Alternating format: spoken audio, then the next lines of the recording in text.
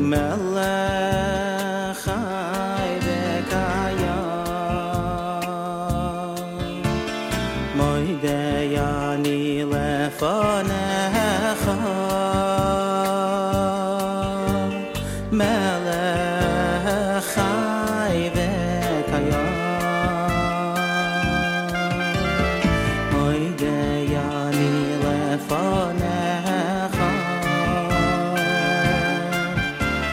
melech chai v'kayam moidei ani lefanecha melech chai v'kayam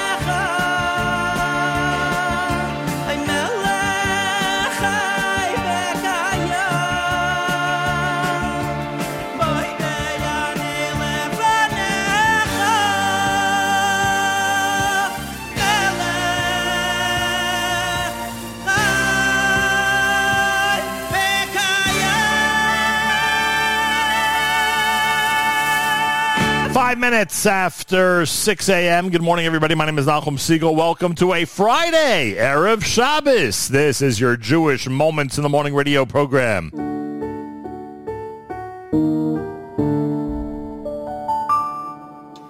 V'hi שיעמדו לבוא יסייני ולוני ולבוא יסייני ולוני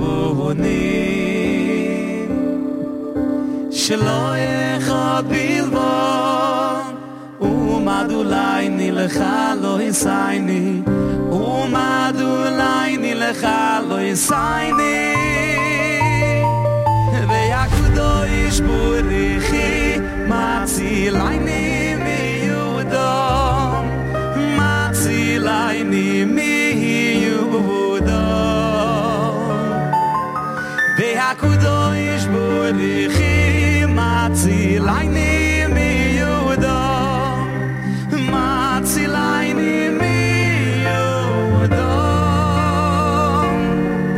והקדוש בורכי מצילייני מיהודו מצילייני מיהודו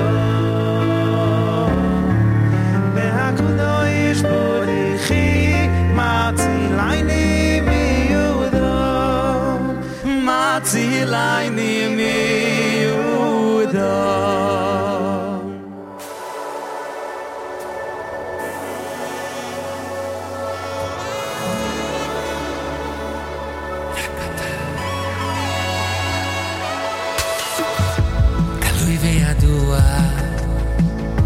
גלוי וידוע שכל מה שעושה אותי, כל מה שמקיים אותי כאן בעולם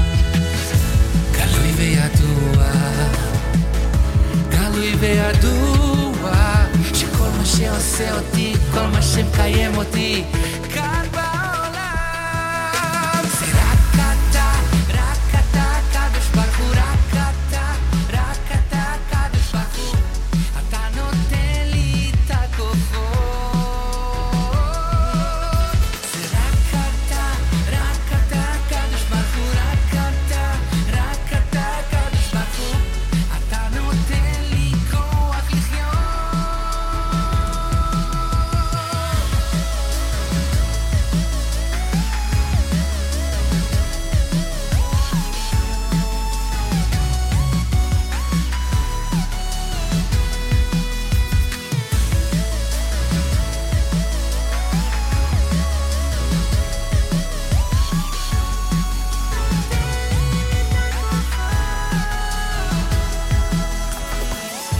גלוי וידוע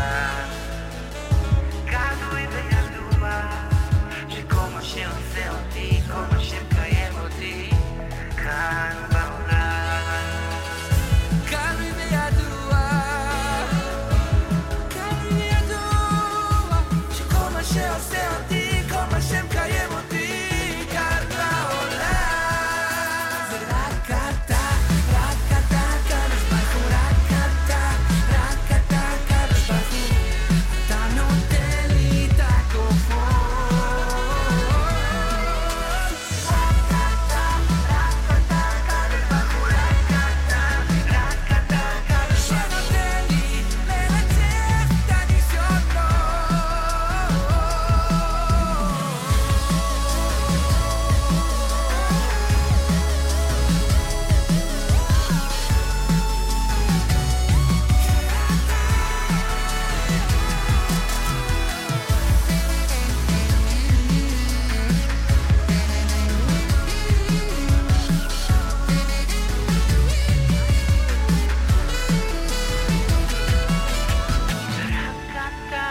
רק אתה קדוש ברוך הוא רק אתה שנותן לי לנצח את רק אתה קדוש ברוך הוא רק אתה קדוש ברוך הוא אתה נותן לי את הכוחות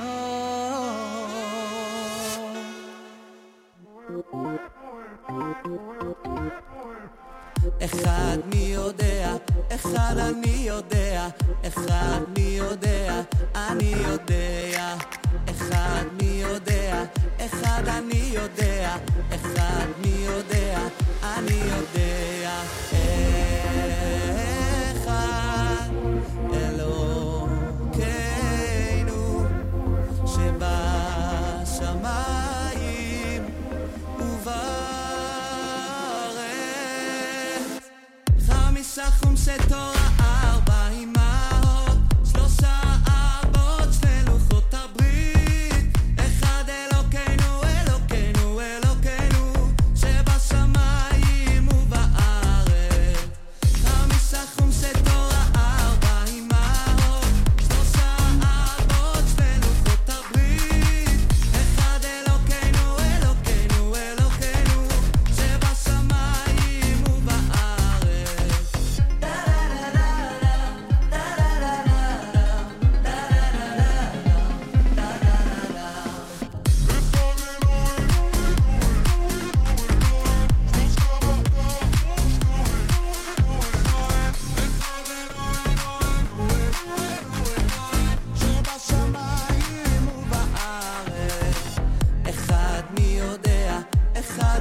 יודע, אחד מי יודע, אני יודע, אחד מי יודע, אחד אני יודע, אחד מי יודע, אני יודע,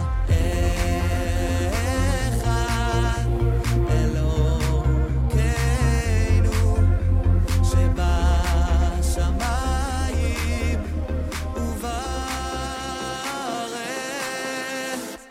חמישה חומשי תורה, 40 אמות, 3 אבות, 2 לוחות הברית, אחד אלוקינו, אלוקינו, אלוקינו שבשמיים ובארץ, חמישה חומשי תורה, 40 אמות, 3 אבות, 2 לוחות הברית, אחד אלוקינו, אלוקינו, אלוקינו שבשמיים ובארץ.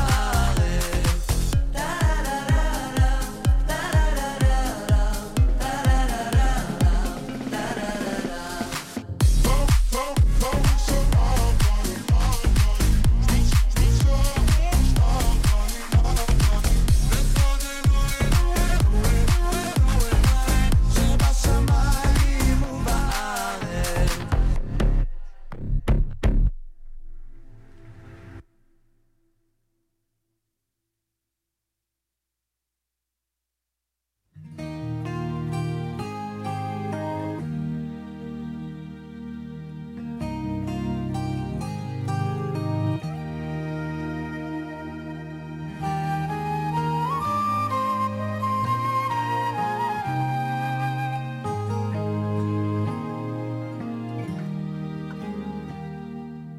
Oy decho Hashem, Hashem Elokai, bechol levavi,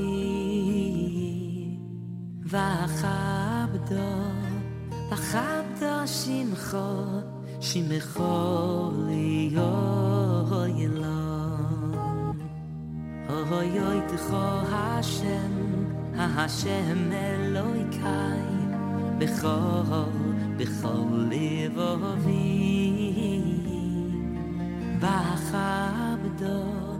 v'achabdo shimcho, shimcho liyoylam.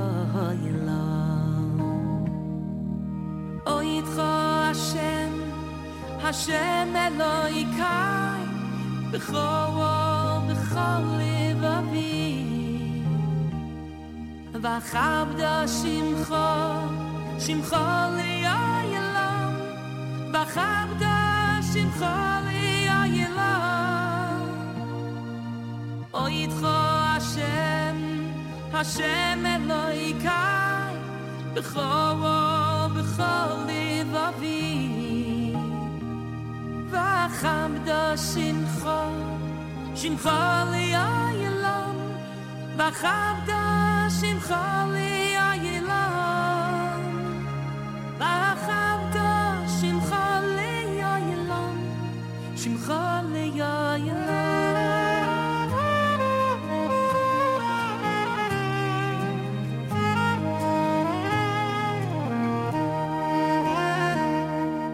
Oy decho Hashem, Hashem Elokai, bechol levavi,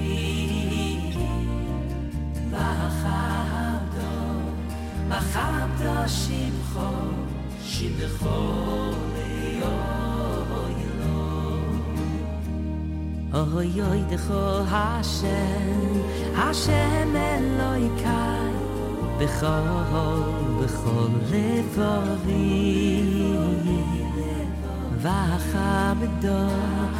v'achabdo shimcho, shimcho liyoylam. Ay decho Hashem, Hashem Elokai, bechol levavi,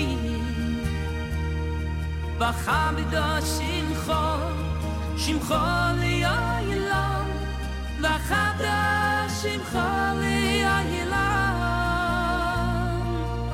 Oy decho Hashem, Hashem Elokai, bechol levavi, v'achabdo Shimcha Le'olam V'chavda Shimcha Le'olam V'chavda Shimcha Le'olam Shimcha Le'olam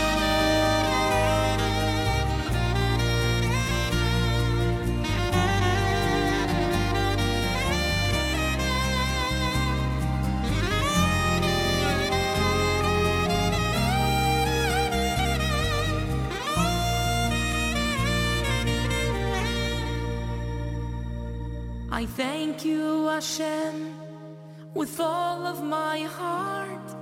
B'chol levavi, and I'll honor your name, Shimcha Le'olam, for all of eternity.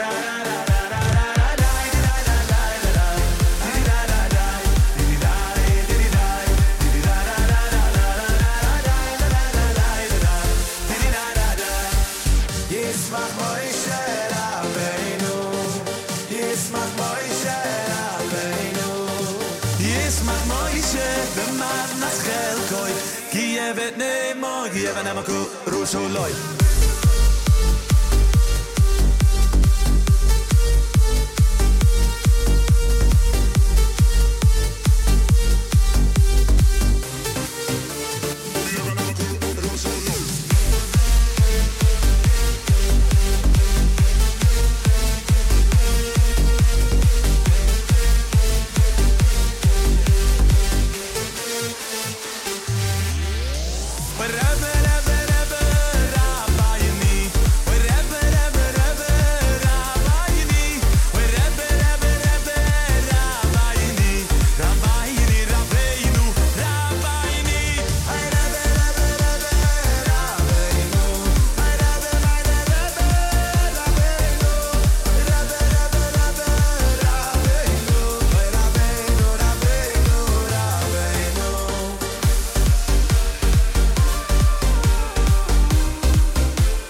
JM in the AM.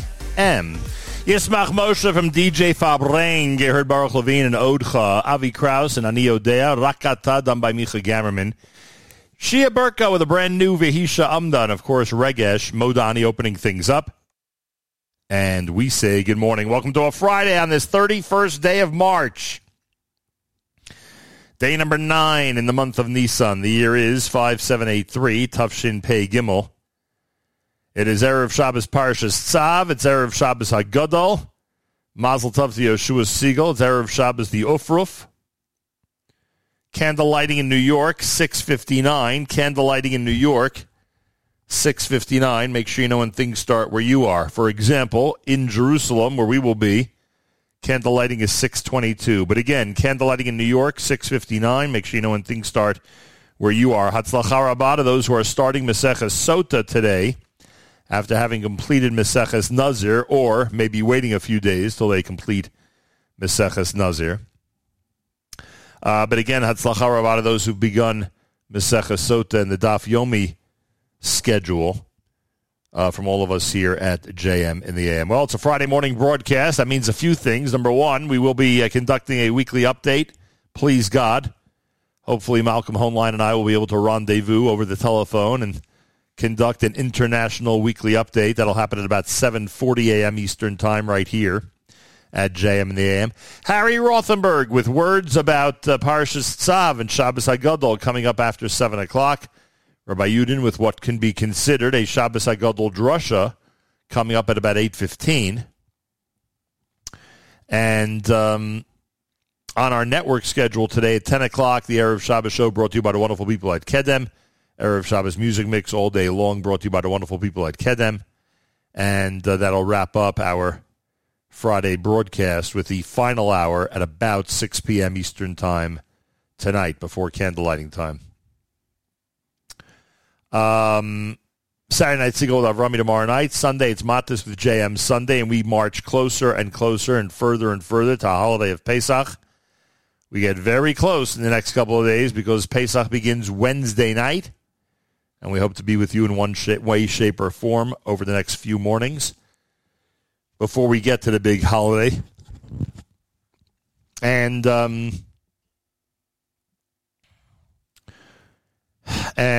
what was I going to say? And those of you out there who are getting ready in earnest for the big holiday, spending some time cleaning the house, cleaning the car, shopping for Pesach. There ain't no better soundtrack for an Erev Pesach and the days leading up to Pesach than us right here at the Nachum Segal Network. So keep us on no matter where you are, in your car, in your home, wherever it might be. Just keep us on, keep us going. So that's the story on this Erev Shabbos. So again, Harry Rothenberg and Rabbi Yudin coming up, Malcolm Hoenlein with the weekly update. We'll wrap things up at 9 o'clock, and then you'll have a full day of an incredible Erev Shabbos show with Mark Zamek, Erev Shabbos music mix, final hour, all brought to you by the wonderful people at Kedem. And then we'll move on to a wonderful, please God, Shabbos HaGadol. Ufruf Shabbos, with a Mazal Tov going out to the Siegel and Pilichowski families from all of us here at JM in the AM. All right, where to next, you might ask? How about this one from Eitan Katz? It's Erev Shabbos HaGadol. You're listening to JM in the AM.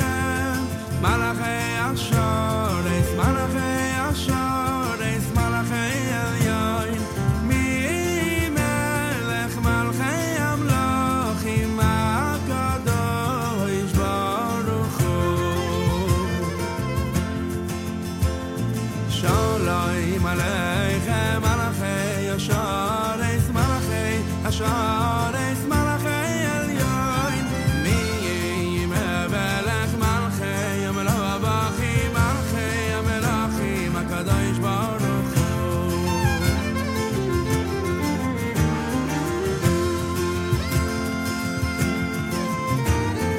vayachem leshalai malachei ashalai malachei ashalai malachei elyon mi melech malchei amlochim hakadosh baruch hu vayachem leshalai malachei ashalai malachei ashalai malachei elyon mi melech malchei amlochim hakadosh baruch hu vayachem leshalai malachei ashalai malachei ashalai malachei elyon mi melech malchei amlochim malchei amelachim hakadosh baruch hu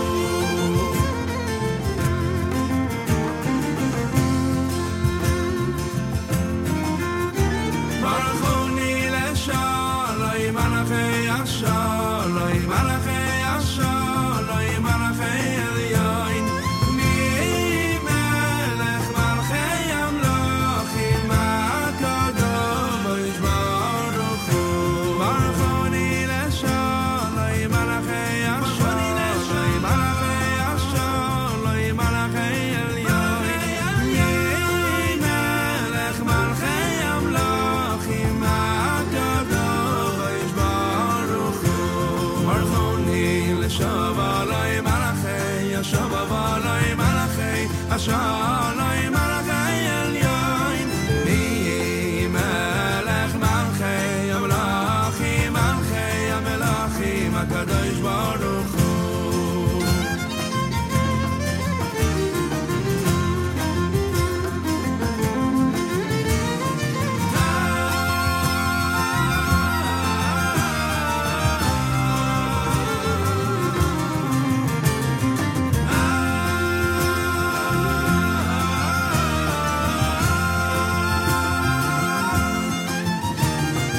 Zeichem leshalai malachei ashalai malachei ashalai malachei elyon mi melech malchei amlochim hakadosh baruch hu Zeichem leshalai malachei ashalai malachei ashalai malachei elyon mi melech malchei amlochim hakadosh baruch hu Zeichem leshalai malachei ashalai malachei ashalai malachei elyon mi melech malchei amelachim malchei amelachim hakadosh baruch hu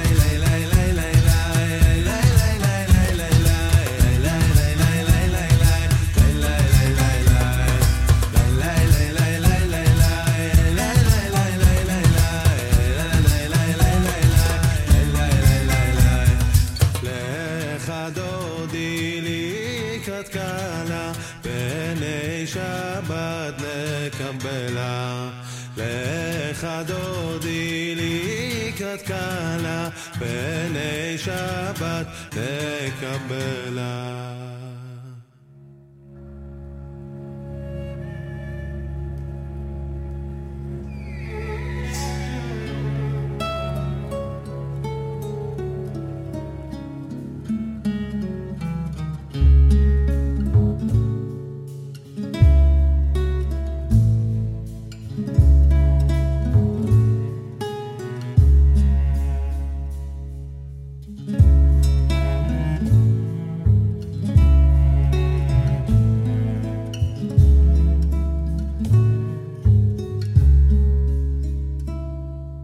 ושמעו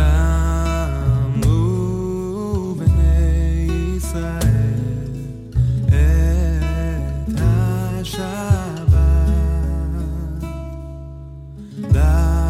לעשות את השבת לדורותם ברית עולם.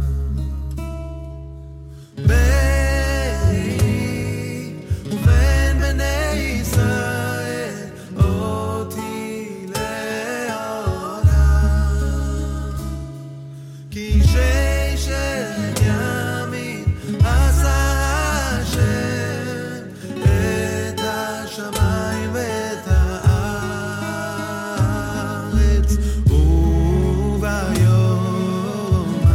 השביעי שבת וינפש.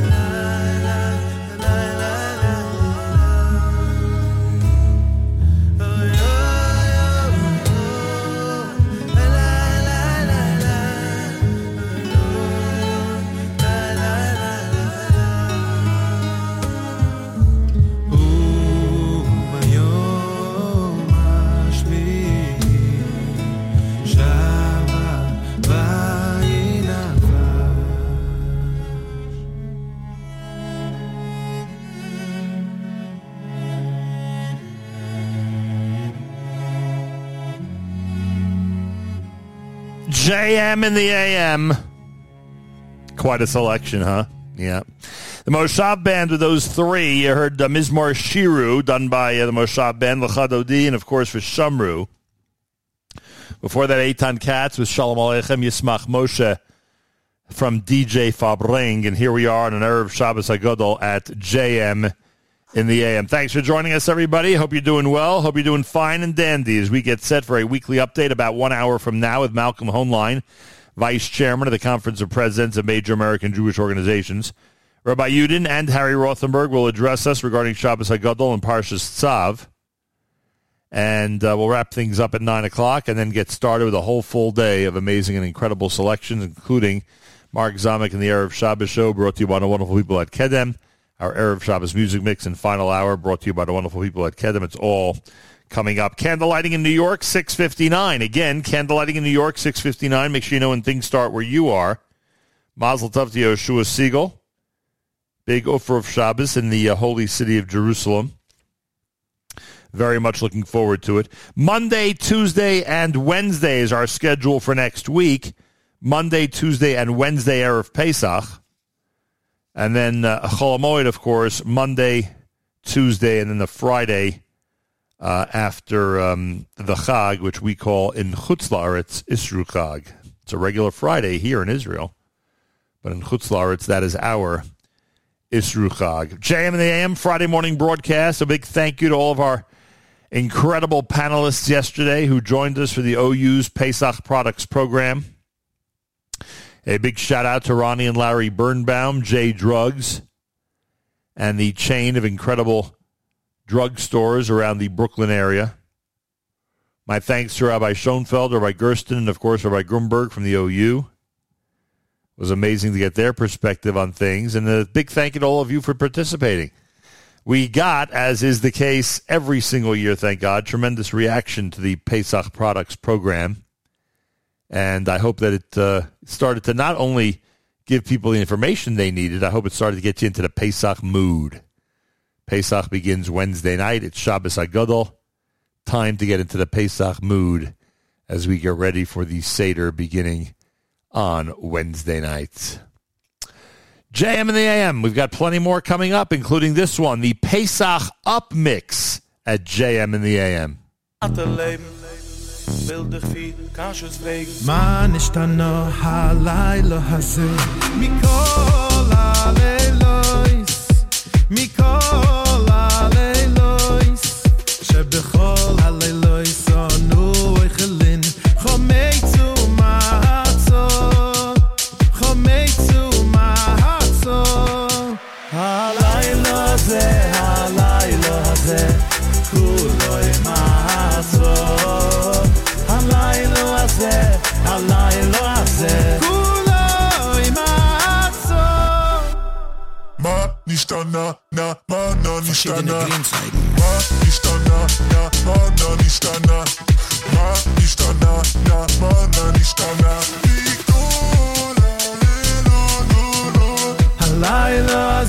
halaylo hazeh kuloi mahatzot halaylo hazeh kuloi mahatzot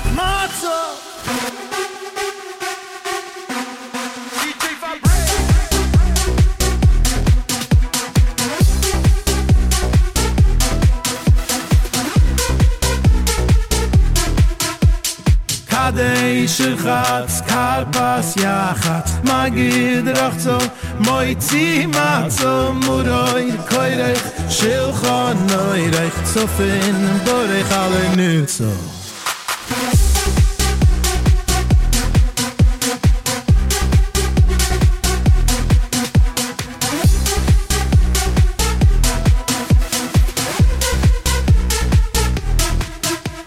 One is Hashem, one is Hashem, one is Hashem.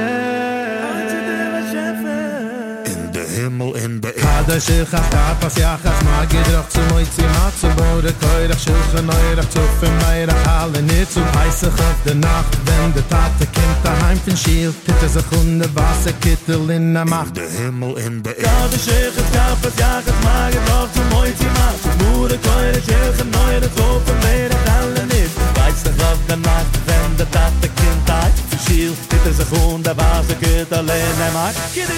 Salsi de Pesach kehusoi Kechol mishputoi v'chikusoi Kashe zuchini l'saderoi soi Kashe zuchini l'saderoi soi Ein niske lasoi soi everybody break your matzah.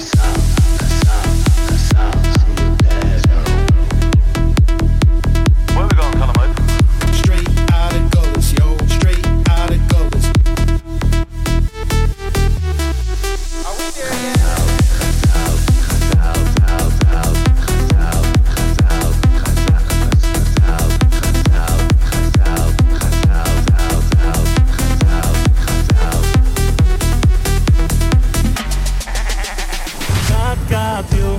Chad got you. There's a bin abu b'sheish you say Chad got you. Chad got you.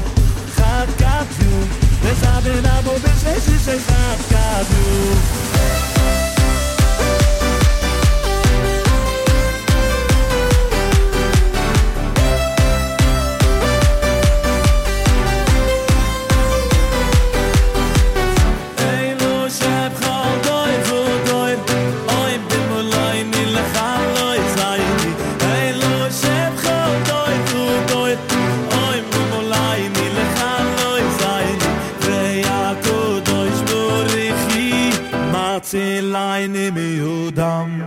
Vehi she'amdo, vehi she'amdo, lavo yiseinu velonu. Vehi she'amdo, lavo yiseinu velonu. Shelo yechod bilvod, omad aleinu lechalo yiseinu. Shelo yechod bilvod, omad aleinu lechalo yiseinu. Elo shechod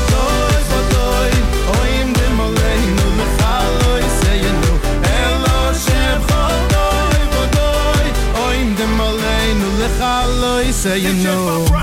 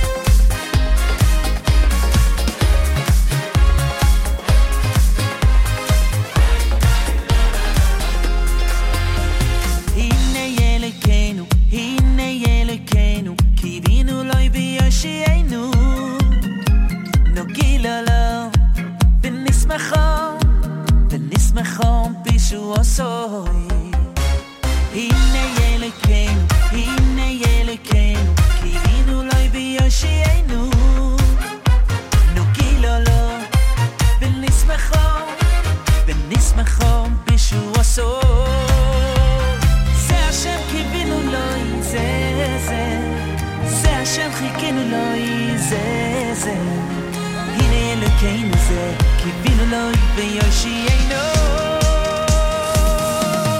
ve'omar omar ve'omar bayoim hahu hine Elokeinu ze oy Elokeinu ze omar omar ve'omar bayoim hahu kivinu chikinu hine Elokeinu ze omar omar ve'omar bayoim hahu hine Elokeinu ze oy Elokeinu ze omar omar ve'omar bayoim hahu kivinu chikinu hine Elokeinu ze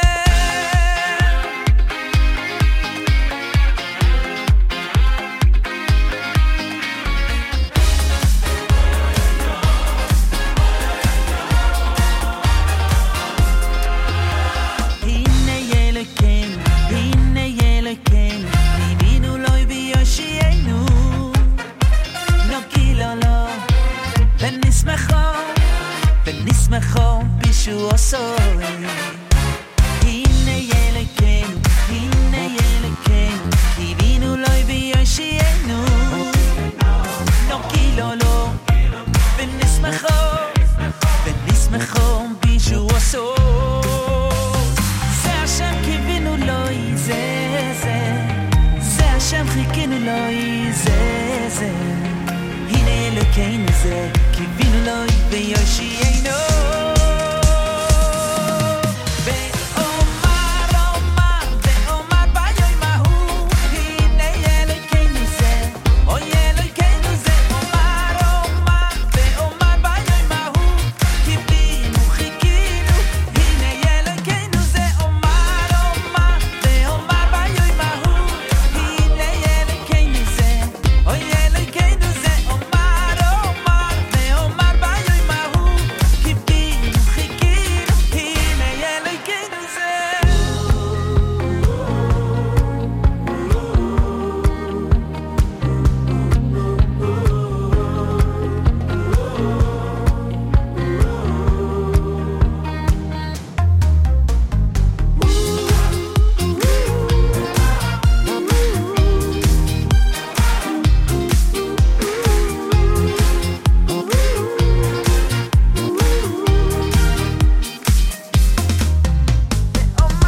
אומר ואומר ביום ההוא הנה אלוקינו זה אלוקינו זה אומר אומר אומר ביום ההוא קיווינו חיכינו הנה אלוקינו זה אומר אומר ואומר ביום ההוא הנה אלוקינו זה אוי אלוקינו זה אומר אומר ואומר ביום ההוא קיווינו חיכינו הנה אלוקינו זה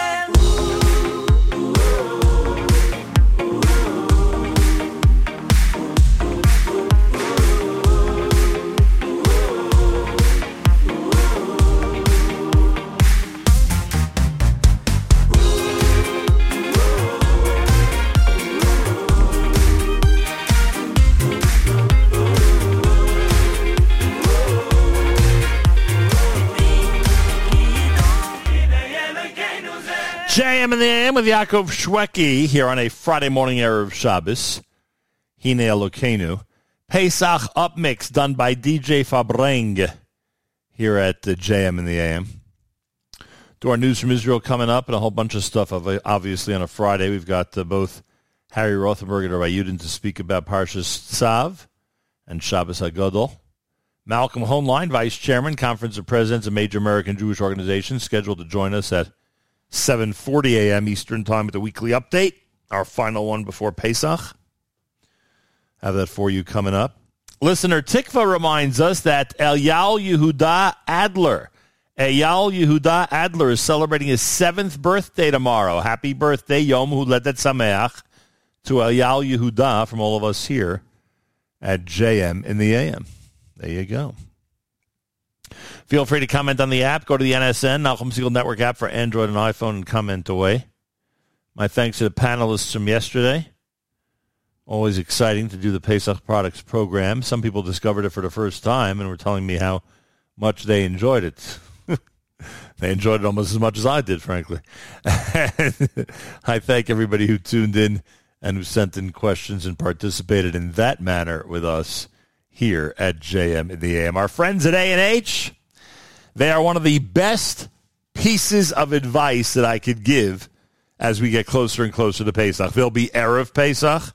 There'll be Chol HaMoed days. There'll be Pesach Yontiv days itself. A&H has so many delicious meat products that are kosher to Pesach that you could literally feed your family with meals of A&H and feed your family with snacks of A&H. There'll be some long afternoons. Erev Pesach's a long afternoon.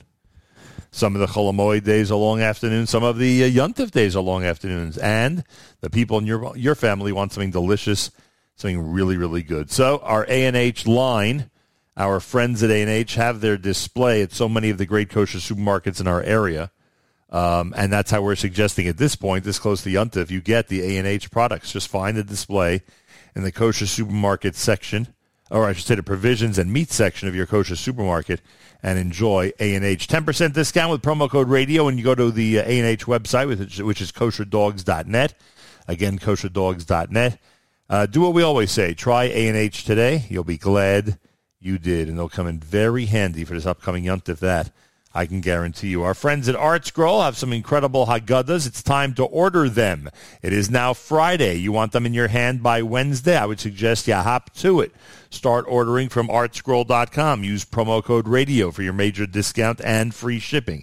Anything you order from artscroll.com, make sure to use promo code radio. We had the opportunity the other day to speak to Rabbi Gladstein about his brand new Haggadah. There are so many amazing titles for Pesach, for Yontif, for Chol HaMoed.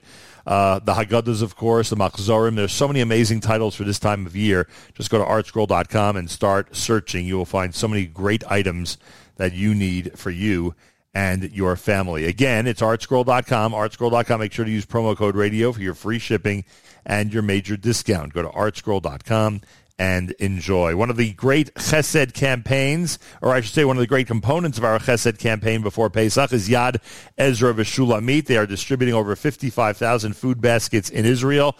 They are distributing God knows how many gift cards to supermarkets here in Israel in order to help the impoverished families. Go to yadezra.net/Siegel, Yadezra, EZRA.net/Siegel. Make their campaign for this Pesach 5783 as robust as possible as they try to feed as many of the hungry children and families in Israel before the holiday. Again, yadezra.net/Siegel. Participate and do what you can to help the poor of Israel. And our friends at New Jersey NCSY, well, you know what's going on there.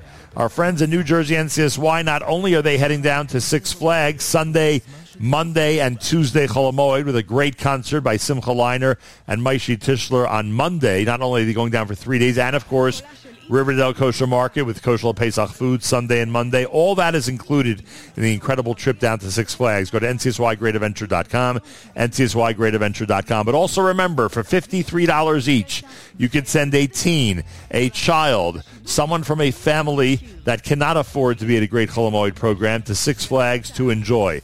$53, buy 1 ticket, 4 tickets, 10 tickets, whatever you can. ncsygreatadventure.com, ncsygreatadventure.com. At the very top, you'll see it says donate tickets. And this has been a staple of our Chesed campaign every single year. Galei Tzahal, Israel Army Radio, 2 p.m. newscast for a Friday Erev Shabbos next. Boker Tov from JM. שלום רב, באולפן ערן קורצים, מה שקורה עכשיו. במשמרות המהפכה של איראן מאשימים קצין איראני שמשמש יועץ צבאי של משמרות המהפכה נהרג הלילה במהלך תקיפה המיוחסת לישראל בפאתי דמשק.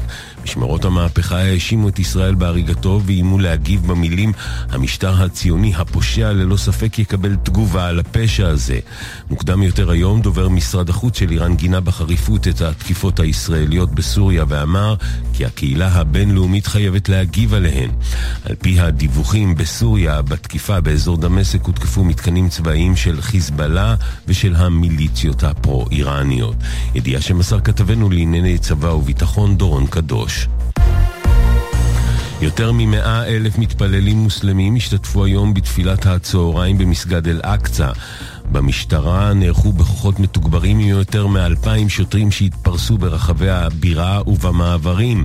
במשטרה מציינים כי חלה התגברות במאמצי ההסתה של ארגוני טרור ברשת המפרסמים כזבים הכוללים סכנה שלא קיימת למקומות הקדושים. ידיעה שהעבירה כתבתנו בבירה נועה ברנס. בתום הערכת מצב במערכת הביטחון החליטו להטיל סגר כללי על יהודה ושומרון ועל המעברים ברצועת עזה במהלך חג הפסח. הסגר יוטל גם בסוף השבוע של חול המועד, למעט ביום שישי לצורך כניסת פלסטינים להר הבית בהתאם למחוות שאושרו לרמדאן. המעברים ייפתחו מחדש בלילה שבין שבת לראשון בכפוף להערכת מצב, ויסגרו שוב בשלישי אחר הצהריים. על רקע הניסיון להדיחו, מנכ"ל רכבת ישראל מיכאל מייקסנר אישר לעצור את עבודות הרכבת בשתי השבתות הקרובות, שבת הגדול ושבת חול המועד. כתבתנו לענייני תחבורה הילי קרן מוסרת כי בשבוע הבא צפוי להיפתח הליך ההדחה של מייקסנר מתפקיד המנכ"ל, מהלך שמובילים שרת התחבורה מירי רגב ויושב ראש מועצת המנהלים של הרכבת. צעיר בן 17 נפצע באורח בינוני לאחר שככל הנראה הוקש על ידי נחש. הצעיר הובא לחבירה עם צוותי מגן דוד אדום בצומת אבו טולול בנגב, ומשם פונה לבית החולים סורוקה בבאר שבע. מזג האוויר מעונן חלקית וקר מהרגיל לעונה. בשבת הטמפרטורות תעלנה במקצת ומגמת ההתחממות תימשך גם בתחילת השבוע. אלה החדשות.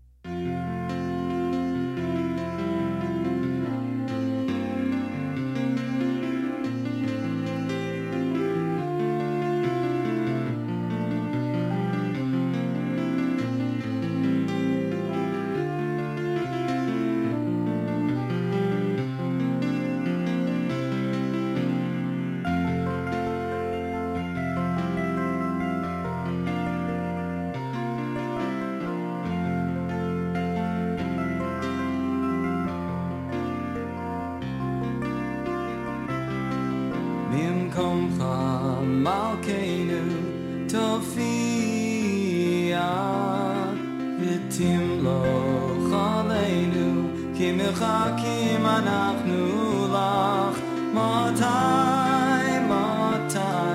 תמלוך בציון בקרוב בימינו לעולם ועד תשכון ממקומך מלכנו תופיע ותמלוך עלינו כי מחכים אנחנו לך מתי תמלוך בציון בקרוב בימינו לעולם ועד תשכון תתקדם ותתקדש בתוך ירושלים מערך לדור לדור ולנצח נצחים בעינינו תיראנה מלכותך קדם ואמור בשירי עוזך על ידי דוד משיח צדקך על ידי דוד משיח צדקך תתקדם ותתקדש בתוך ירושלים מערך לדור לדור ולנצח נצחים בעינינו תיראנה מלכותך קדם ואמור בשירי עוזך על ידי דוד משיח צדקך על ידי דוד משיח צדקך JM in the AM. Gershon Veroba, Mimkomcha. What a way to go into a Shabbos with that selection. JM in the AM, I'm in Jerusalem. You are wherever you are around the world, and I thank you for tuning in. Candlelighting in New York. Oh, before Gershon, by the way, was Diaspora with Altira. Candlelighting in New York, 6:59. 6:59 candlelighting in New York. Make sure you know when things start where you are. Again, 6:59. Candlelighting in New York. Make sure you know when things start where you are, so that you'd light candles at the appropriate time. Rabbi Yudin coming up next hour. Malcolm Hoenlein this hour will be discussing the news of the last couple of weeks. Anxious to get a weekly update on the air on this Erev Shabbos HaGadol. So we'll have that for you coming up. Harry Rothenberg's words about Shabbos HaGadol, Parshas Tzav, dedicated for a Refuah Shlema for Ruchama Chana Etel Bas Chava. Ruchama Chana Etel Bas Chava. Harry Rothenberg, Parshas Tzav, Shabbos HaGadol, here at JM in the AM. In this week's Torah portion, we're still speaking about sacrifices, karbonos. It's very difficult for us to relate to that.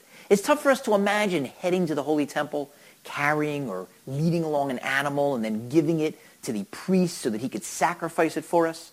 But we have to relate to it because the Torah is a living document. And every scene, every law speaks to us today, not just to our ancestors thousands of years ago. So how do we relate to sacrifices? To begin, we have to realize that the English word sacrifice is a terrible translation for the Hebrew word carbon. Sacrifice implies that we're giving something to God and that we're losing something. But the truth is that God doesn't need anything from us, and we're not losing, we're gaining. It's addition by subtraction. We're giving up our animal sides. I am not an animal. I am a human being. We're sanctifying our desires by reminding ourselves not to indulge our animal instincts. And by doing that, we come closer to God. Without that nearness, we're like beasts, wandering around, chasing our bodily desires without realizing our true calling. But instead, when we give up our animal sides and we get close to God, we realize that that is the only path to true, lasting happiness. Not the size of our bank accounts, not the number of friends that we have. When we bring a sacrifice, we can only use an animal that comes from cattle or from a flock, from sheep or from goats. Animals that can, in some sense, coexist with human beings. We can't bring a sacrifice using a wild animal because a wild animal can't represent our personality, not even our animal side, because we know that our animal side can be tamed, can be refined, can be subjugated to serve God.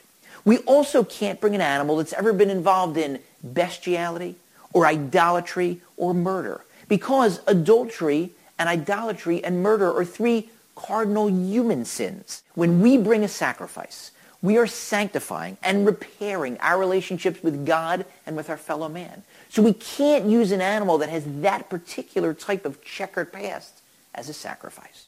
Our sages tell us that there are three ways nowadays that we can engage in activities that approximate the type of nearness that we used to get from sacrifice, from bringing a carbon. The first is prayer. Animals don't set alarm clocks in the morning to wake them up to head out for shacharis, for the morning prayers. They don't take a break in the middle of their workday to go to a mincha minyan, the afternoon service. And they certainly don't go out at night looking for 9 other men to form a marav minyan, the evening prayer. The second thing we can do is study Torah. When we study Torah, it's counted as if we're bringing sacrifices. And both of those make sense, because when we're praying, we're talking to God. And when we're studying Torah, He's speaking to us. Both of those activities bring us closer to God. They give us that nearness to Him. The third thing we can do is that we can gain atonement through our tables, just as sacrifices used to gain atonement for us. Our tables means when we sit down to eat. When we sit down and we remember to eat like humans, not like animals. Not eating whatever we want, whenever we want to eat it, but making sure it's a kosher animal, slaughtered properly, prepared properly in a kosher oven, separating meat and milk, and not eating to the full extent of our desires, not eating like animals. And when we sit down and realize that we're eating to recharge so that we can serve God, that brings us closer to Him. And the animal itself that we're eating, we're taking it from the level of the physical and raising it to the level of the spiritual. So the next time you sit down to eat a nice steak, let that be some food for thought.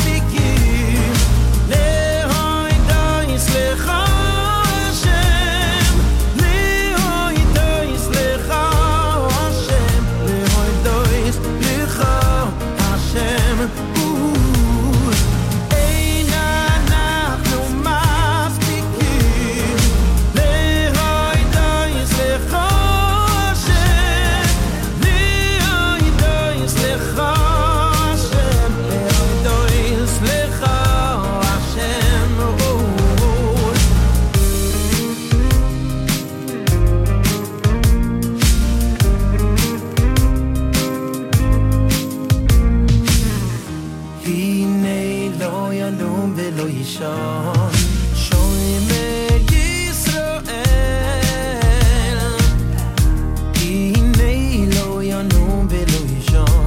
him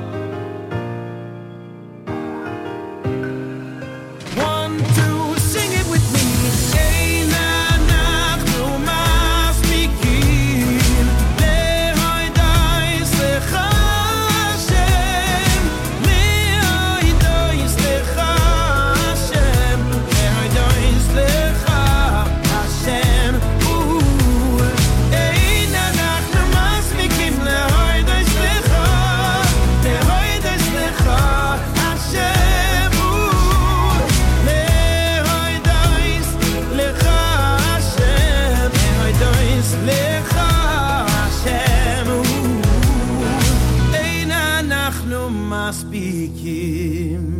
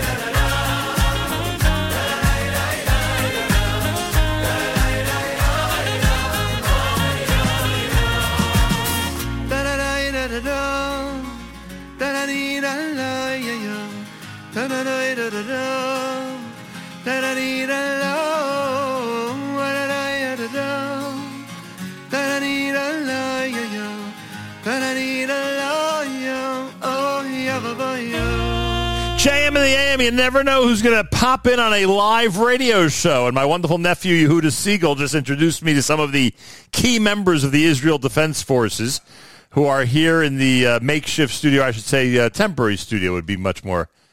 What's the word we always use? Not makeshift. What's the word we use? Remote. Our remote studio here in Jerusalem, because the temporary one is in the Nefesh for Nefesh building. The remote one is here on Rehov blankety blank.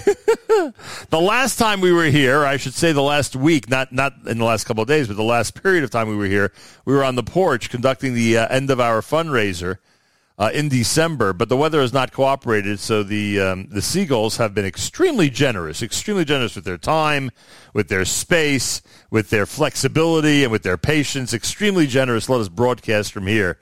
And that's why we stumbled upon the wonderful Yehuda Siegel, who introduced us to these fabulous members of the IDF, who, by the way, you're going to find this hard to believe, those of you in the United States, are fans of the Pittsburgh Penguins and Boston Bruins. How do you like that? So apparently there's some big game coming up that I was completely unaware of. More coming up here at JM in the AM. Don't forget, candlelighting in New York is 6:59. 6:59, your candlelighting time in New York. Those of you out there in the New York, New Jersey area, keep that in mind. Make sure you know when things start where you are, no matter where you are in this globe. Again, make sure you know when things start where you are. 10 minutes away from Malcolm Hoenlein, Vice Chairman of the Conference of Presidents of Major American Jewish Organizations. He'll join us for the weekly update. Rabbi Yudin with, I think, what has to be considered, based on what Rami told me, a Shabbos Shuvah drasha coming up at about, Shabbos HaGadol drasha, thank you, coming up at about 8:15 Eastern Time here at the JMM. Very much looking forward to that. And we'll wrap up at 9 o'clock. Mark Zamek at 10 o'clock with the Erev Shabbos Show, brought to you by the wonderful people at Kedem. And plenty more, of course, here on an Erev Shabbos broadcast. Simple as that. Updates from our friends at shopeichlers.com. Those of you out there who are looking for last-minute shopping, who are looking to put together some last-minute shopping spree online before Yontif, shopeichlers.com. Again, shopeichlers.com. They have their antique leather Haggadahs at 10% off. Check it out on the website, shopeichlers.com. Literally, they have a leather Haggadah category there on the site. You'll find it at shopeichlers.com. Use a promo code radio or promo code leather. Promo code radio or promo code leather, and you'll get 10% off on the antique leather Haggadahs. The 3-day sale continues on the Shabbos lights. 15% off, again, with promo code LIGHT 2023 or with promo code RADIO. That's 15% off. And, of course, as we always remind you, our friends at shopeichels.com do have same-day delivery zones. Borough Park, Flatbush, Williamsburg, Crown Heights, Staten Island, Queens, Five Towns, Far Rockaway, Muncie, and the surrounding areas, Monroe, Teaneck, Lakewood, Toms River, Jackson, New Jersey, all available to you as a free same-day delivery zone before Pesach. Again, all the information at shopeichels.com. Shopeichels.com, proud sponsor of ours here at the Nachum Segal Network. Those of you who have not yet donated to the New Jersey NCSY campaign to provide tickets for Great Adventure to families and children in need who would not be able to afford any type of Chol Hamoed trip. It's one of our great flagship chesed projects here at the Nachum Segal Network. Go to the website, ncsygreatadventure.com, ncsygreatadventure.com. And there on the site, you could donate tickets. You'll see the very top. You could donate tickets. Again, that's ncsygreatadventure.com, ncsygreatadventure.com. More coming up. You're listening to JM in the AM. Nee, חבר'ה סוויץ' פייט, בגלל בנצ'י. Du ברכת המזון, ברכת המזון. רבוי סיים לבן בנצ'י.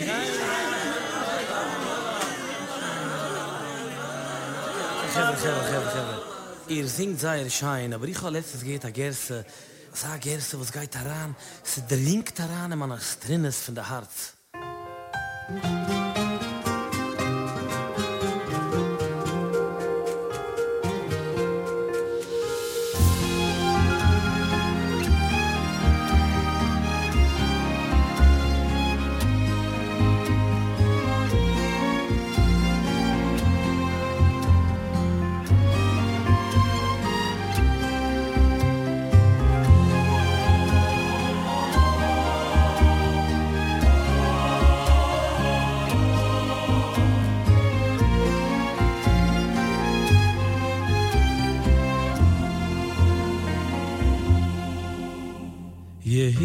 rotzoin shelo yevoish bal habayis hazeh loy bo'olam hazeh veloy bo'olam habo yehi rotzoin shelo yevoish bal habayis hazeh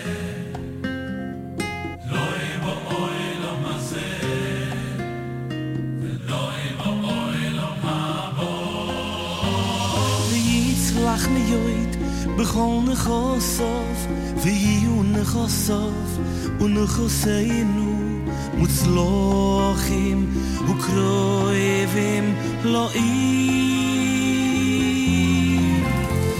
v'yitzlach miyoid b'chol nechosof v'yiyu nechosof u'nechoseinu mutzlochim ukroevim lo'im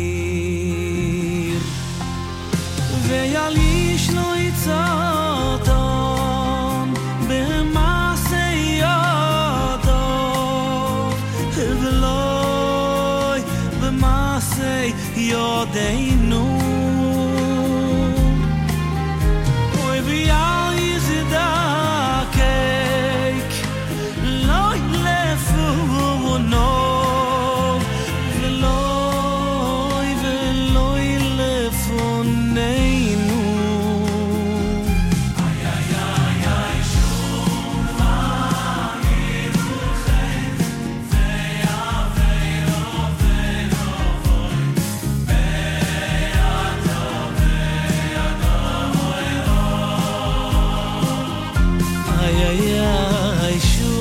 דבר הרורחת ואפרו ואובוים מיעטו ויעט אוילום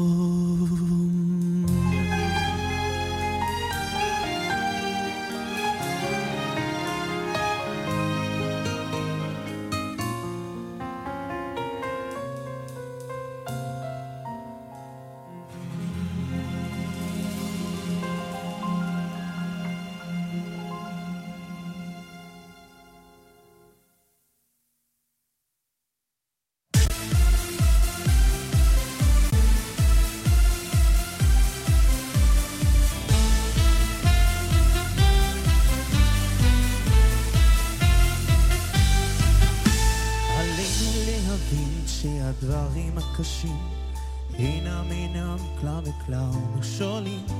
כל מה שיהיה, כל מה שיקרה, בטוח אני שהוא מעלה אותי. עלינו להבין שהדברים הקשים אינם כלל וכלל מכשולים. כל מה שיהיה, כל מה שיקרה, בטוח אני שהוא מעלה אותי. כל מצב בחיים אני יודע, הוא החלק שלי שהוא קובע. יש סיבה לכל מה שהוא משפיע, לתקן את העולם שלי. כל מצב בחיים אני יודע, הוא החלק שלי שהוא קובע. יש סיבה לכל מה שהוא משפיע, לתקן את העולם שלי.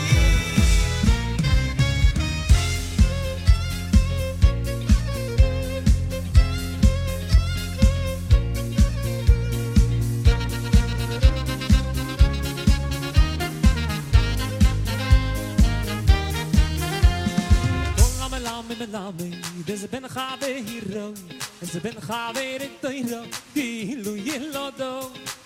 למה איזה בינך והירו, איזה בינך ורדוירו, כאילו ילודו.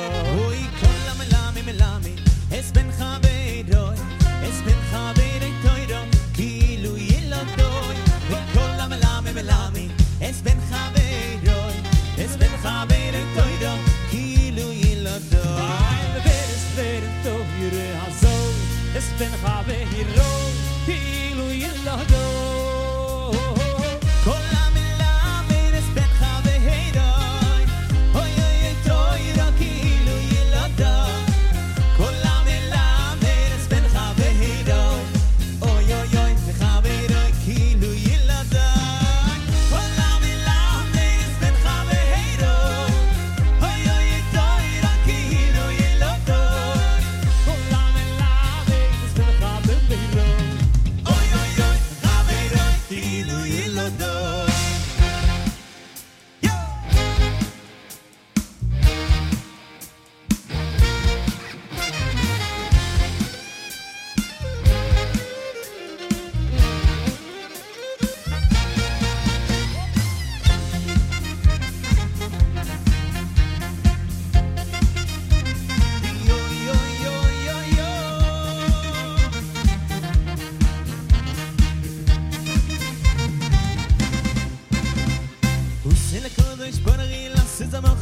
צדיקים ויהי שביניהם בגן עדן. יישא לקדוש ברוך הוא לעשות המחי לצדיקים ויהי שביניהם בגן עדן. יישא לקדוש ברוך הוא לעשות המחי לצדיקים ויהי שביניהם בגן עדן. יישא לקדוש ברוך הוא לעשות המחי לצדיקים ויהי שביניהם בגן עדן. וכל אחד ואחד מראה באצבעו זה השם קיוויני לו. וכל אחד ואחד מראה באצבעו זה השם קיוויני לו. וכל אחד ואחד מראה באצבעו זה השם קיוויני לו.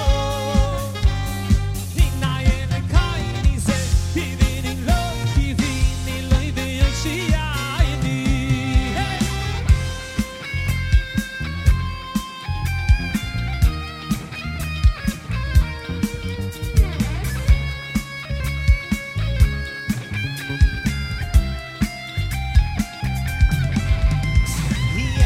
JM in the AM. Friday morning, Erev Shabbos, Parshas Tzav, Erev Shabbos Hagadol. We are in Jerusalem, believe it or not. Usually it's the reverse. We often are inspired by Malcolm Hoenlein, who's in Jerusalem. Today I am in Jerusalem. Candlelighting in New York, 6:59. Make sure you know when things start where you are. Before that wedding medley, you heard Lipa with Birchas Oreach. As I mentioned to Malcolm, we have a little bit more limited time than usual because Rabbi Yudin has prepared a Shabbos Hagadol address, which is going to be coming up in the 8 o'clock hour here at JM in the AM. With that in mind, he is the vice chairman of the Conference of Presidents of Major American Jewish Organizations. Malcolm Hoenlein is with us. Mr. Hoenlein, welcome back to JM in the AM. Thank you. I'm jealous that you're there and I'm here, but it's good to talk to you anywhere. I appreciate that, and I wish you were here, frankly, because I'd like you to participate in the big simcha, but apparently the Hoenlein family has other plans for Pesach, so we wish you well all the way from Jerusalem. Jerusalem is where the judicial reform issue has been tabled, so to speak. Whatever compromise, deal, decisions that were supposedly going to be made are all on hold now. This, of course, announced by the Prime Minister, and it has stemmed the tide of the protests, the demonstrations, and maybe some of the vitriol that we've gotten used to over the last few weeks. What is your reaction to pausing the judicial reform issue? Well, I think it was a wise decision, necessary, given the intensity of the feeling and the disruption of everyday life and the threats and the misrepresentation distortions that were becoming commonplace. I think that they failed in the beginning to properly create a context and explain what was intended, and instead created what people felt was a locomotive rushing ahead in the Knesset to get this legislation passed. But it has been a long-held position of left and right that they needed to have some judicial reform, some way to rein in the Supreme Court, which has aggregated it to itself powers over the years, far beyond what was intended, and far more than, let's say, in the United States. But there was no real event where these things were laid out to the people, and instead became a rallying point, I think, for many who didn't like the outcome of the election, and people who have other grievances, and the fissures in Israeli society, as in any country, came to the fore. And then the foreign interventions, including by the United States government, which many felt was inappropriate. I didn't see the president making comments about the millions in the streets in Paris demonstrating against Macron and his plan to extend the age of retirement. I think that that we need a calming period where issues can be rightfully addressed, where the vitriol gets reduced, and people are reminded that we only have one state. We have to protect it. We have to have a legitimate discussion. I don't think you demean people because they have a different point of view. But on the other hand, you can't have a situation where soldiers, reservists say they're not going to serve, or people. This is really unprecedented, I think. And we have to take a step back and have those things as well addressed. A couple of questions. Do you feel that, and I know I'm not really asking for a prediction, I'm asking for a feeling, your hand on the pulse of the situation. Do you think that months from now, which is the plan, when negotiations reopen, do you think there's more of a chance of a calmer type of compromise? This, as you described it, the way this was thrust onto onto Israeli society, onto the electorate, was done in a pretty abrupt manner. With this pause, with this recess, do you think there really can be some type of conclusive compromise months from now? I think that there could be, because I think everybody recognizes the political danger to them. You saw the Likud's number dropping. You see the rise of some of the other parties and the splits within the government, but also people's frustration over this. They don't want to see, the society disrupted and the threats to the security of Israel as described by people from the government and outside of the government. But there is something, I think, remarkable about the fact that you had such a significant turnout, both pro and con, and I have to say the right only the other night turned out many tens of thousands of people, and they did win the election where a lot of these things were presented as plans of the government.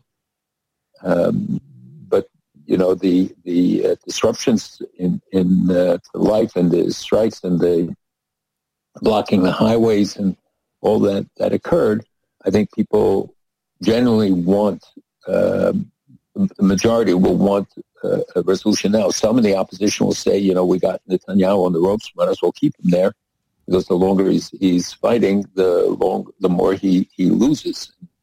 Maybe their hope is that they go to another election. The Israelis are sick and tired of having all these elections, so that argues for a greater reform. But the sense is that the moderate forces getting support, and that's within the government and in the opposition, that there is some sort of a shifting. But the expression of democracy and the fact that you had all these demonstrations without rioting, without looting, without any of the manifestations that we've seen here and elsewhere, I think is a remarkable testament. And the fact that they wave the flag and don't burn the flag is a reaffirmation of commitment to the state, and that the flag became the symbol of these demonstrations on both sides. Yeah. It's funny you say that, because you know where we are and where we're staying. So, of course, we were in the middle of so many demonstrations. And I was expressing to people who are here in Israel, it's impossible to tell which side is which, because both of them are flying the Israeli flag proudly, which is really amazing. Secondly, on the firing of the defense minister. So was that what eventually gave Bibi the strength to go to this compromise idea, or I should say this recess idea, or was there so much backlash from this act of firing the defense minister for his statements regarding judicial reform that essentially at that point Bibi was painted into a corner and had no choice but to come out and say, okay, everyone calm down, we're going to revert to some type of recess here? Well, as far as I know, it's still not finalized that he's fired. There's some people who are saying that he'll be reinstated. There are people who say he's still at the meetings. And I don't know that Netanyahu can back down from it. He might want to. He may reach some understanding with Gallant, who has always been a loyal supporter, and is in that wing together. With Dichter, Barkat, remember all these people who are not ideologues and who have had a long history and constructive roles in many governments. I think it became a rallying point. I don't think that a lot of the opposition that took to the streets using this as cover were big fans of Gallant necessarily, or would have in any other circumstance voted from rallied to him. But I think that it became a step too far for some, and for others became a point where they could, sort of join the opposition, their opposition, in defending Gallant or opposing Netanyahu for one of his own people. So it's still unclear what his status is now. Yeah, I get that. I was wondering if that did Bibi in, or if it gave him some type of perception of strength because he was willing to take that risk politically and literally fire. No, I don't think people saw it as a wise move. When I was there, I did not hear that even from people in the government, in the Kazon cabinet. That expression. It's interesting. Maybe postmortem we'll find out, right. But I don't think so. All right, so a couple of weeks ago we spoke on a Friday, and it's one of the reasons, frankly, that even though we have this distance between us this week and some hecticness, of course, as we prepare for the big Simcha, I wanted to make sure to get you on the air, because minutes after we left the air, remember I had discussed with you and I had asked the question about Saudi Arabia and how they could never pull the trigger on the Abraham Accord type of relationship, and it always seemed they were on the verge, on the cusp, they were about to do this, about to do that. Israel was, they felt was going to be a close ally of theirs, etc., etc., etc. And a few minutes after we left the air that day, it was announced a diplomatic relations agreement between Saudi Arabia and Iran. And now, obviously, this audience for a couple of weeks has wanted to hear your reaction to that. What could you tell us about that deal, that diplomatic arrangement that's been made? Well, I think it's very significant, and it's a larger context also. I think what the Saudis did was largely a response to the perception that America is withdrawing from the region, that they're angry at the United States. They gave the United States conditions for establishing relations with Israel, including a domestic peaceful nuclear program, and they want the non-NATO status to be able to purchase weapons and things that they feel they need. They did, as you know, spend $37 billion in a new contract with Boeing for aircraft, not military aircraft. But they feel that they've been slighted by its way of feeling in the UAE and in other countries that I visited, even in the last few weeks, where I heard this repeatedly, a sense that the U.S. is withdrawing from the region, even with the joint exercises and other things that have taken place. And perception in the Middle East is reality. So that's, I think, a major motivating factor. Second, they're showing that they have options to message the U.S. and others. Each one has their own agenda. It's not. It's a renewal of relationship, not establishing, because they had him until a couple of years ago. And after the Saudi embassy and consulates were ransacked or attacked by Iranians, they broke the diplomatic relations. The tensions between them, the issues remain.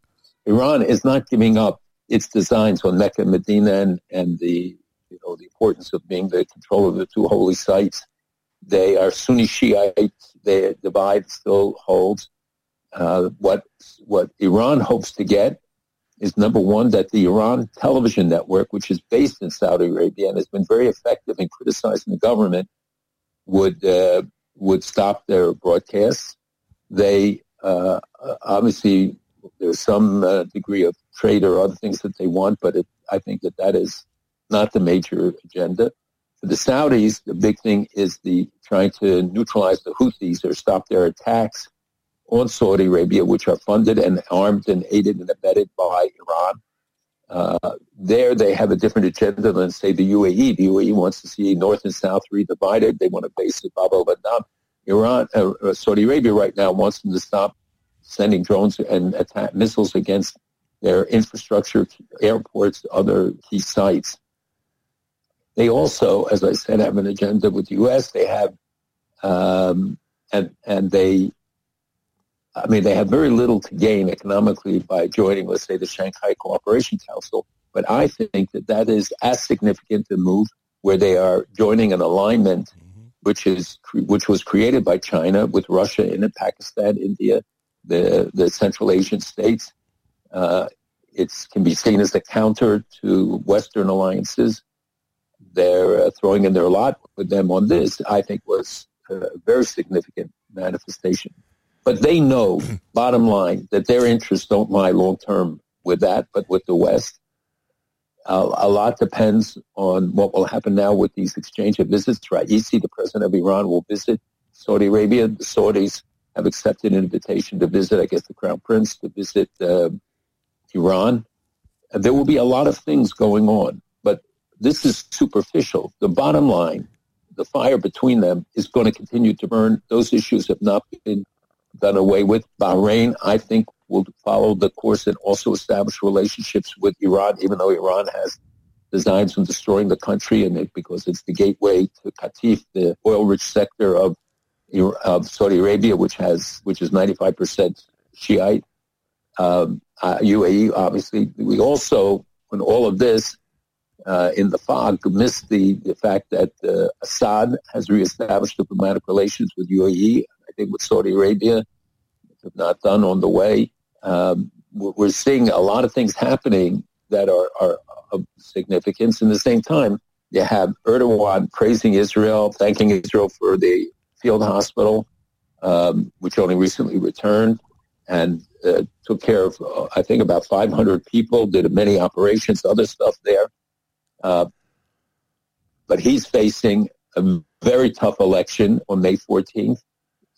Iran is near collapse economically. We see the dissent amongst the leadership ranks growing all the time, and I'm in touch with people there. I hear it. It's quite remarkable, but not exploited by the U.S. We hear the U.S. may be working on a prisoner deal, which would free up money being held by South Korea, billions of dollars that would go to Iran. This would be a critical mistake that we learned nothing from the last time when we sent pallets of cash. That is what feeds terrorism and enables them to continue their aggressive behavior in Africa, in Asia, certainly in the Middle East, but even off our coast.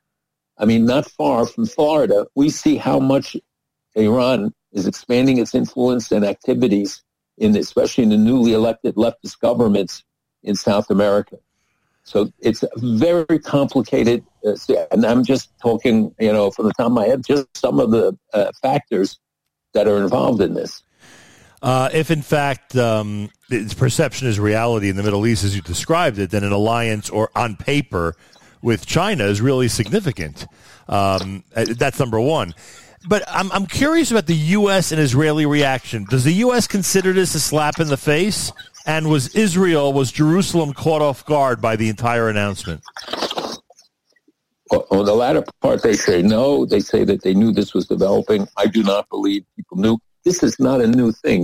They started this process in Oman and then in Iraq. The details were not worked out with China. They have been negotiated over the last 2 years. China moved in then, invited them, kept them for 3 days there. Xi, if you remember, the head of China, visited Saudi Arabia and had Raisi come to China, invited him. So this is a process that's been ongoing for a while. That they all knew, that those discussions were going on. Right, but what disturbed me was that we were being convinced by the media that the other process was continuing in earnest at the same time. It seemed like the West, the U.S., Israel, whoever you want to put into the Abraham Accords and Abraham Accord-like countries, and that we spoke about it that day. It just seemed that kept progressing on that track, and that the other track just completely took everybody by surprise. Well, it went very quickly. I mean, it was just a couple of days. Remember, they came to China then, and in a couple of days announced it because, as I said, everything had been cooked, and it was in everybody's interest, and they had these visits, etc. So this really was brewing for a long time, and then it quickly. Whether they were up to date, it did not appear that the United States knew that this was going to come down. And as I said, there's different views about how much Israel knew. Slap in the face? Knew that the exchanges. Slap in the face to the U.S. or not? I think it is a significant statement. But they feel, I've heard this from the leaders now over a couple of years, they feel the United States has been slapping them, right, even though, they try to cover over after Khashoggi and some other things. But they still feel that they're being slighted and that that they wanted to demonstrate that they have alternatives. Right. It's not a financial deal, yeah. But remember that China is the number one purchaser from both Saudi Arabia and Iran of oil. Right. And therefore is in a unique position. Bottom line, and I'm shocked more columnists haven't written this, bottom line, not much mileage from the Biden trip to Saudi Arabia. Agreed? Well, the fist bump got a lot of mileage, but the memes got a lot of mileage.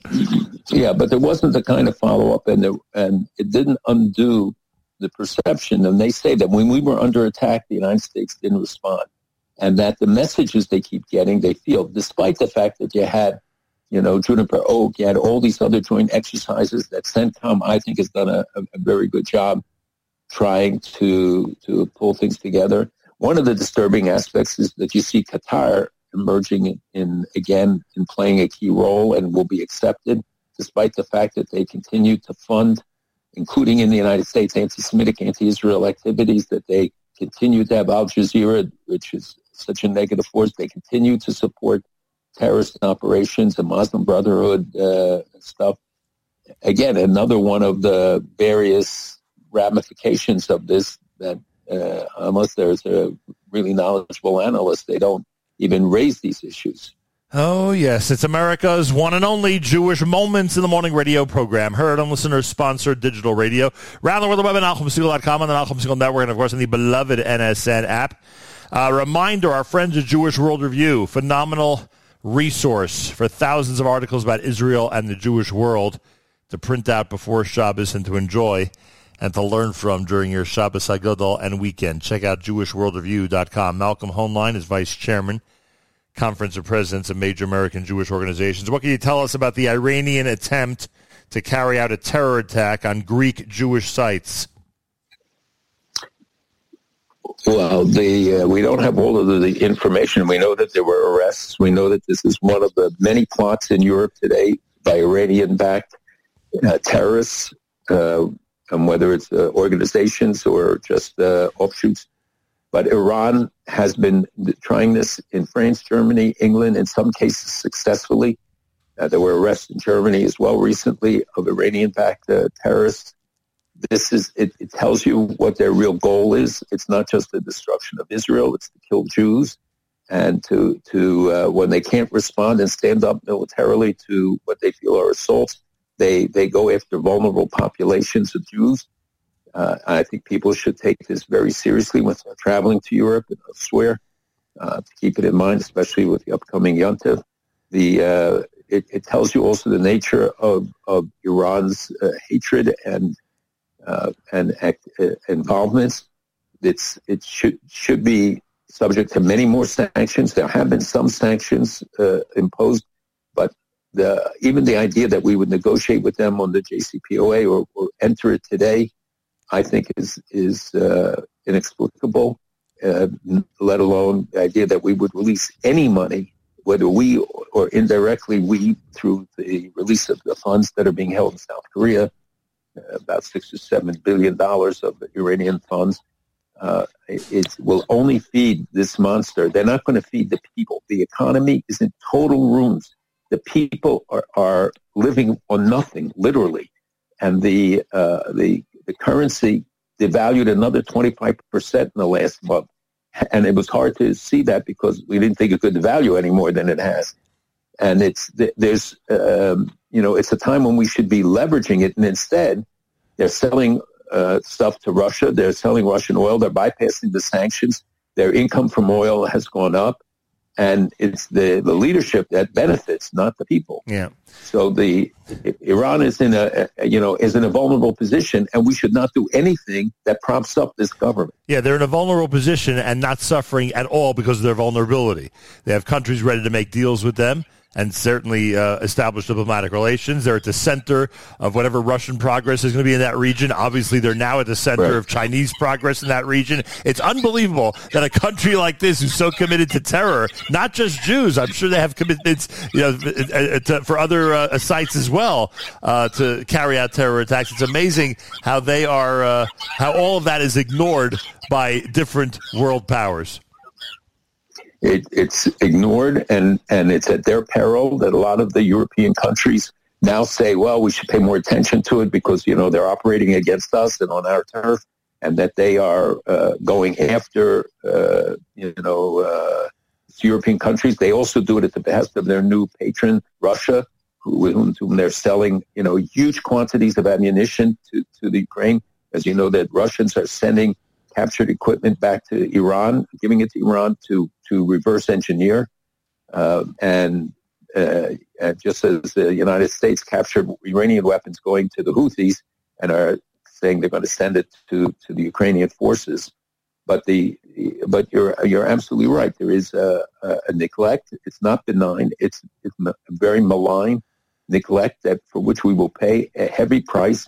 Iran's activities in Syria are going on increasingly because Russia withdraws, so that they ship their own anti-aircraft system there and activated it. They put missiles. They are sending in through the humanitarian aid convoys for the victims of the earthquake in Syria.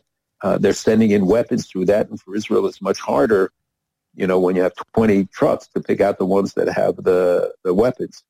And so all of this paints a picture of Iran taking advantage of it. I just saw some African leaders, and they're talking about Iran's nefarious activities, and it doesn't take a lot of money to get Hezbollah and others to activate. And their militias, Iran-backed militias, are active in Syria. Israel continues to take out arms caches that are being built up for them, for Hezbollah and for the Iranian militias in Syria, for use against Israel in the future. Are the African leaders you've met with frustrated with the with the way the United States has reacted toward Iran?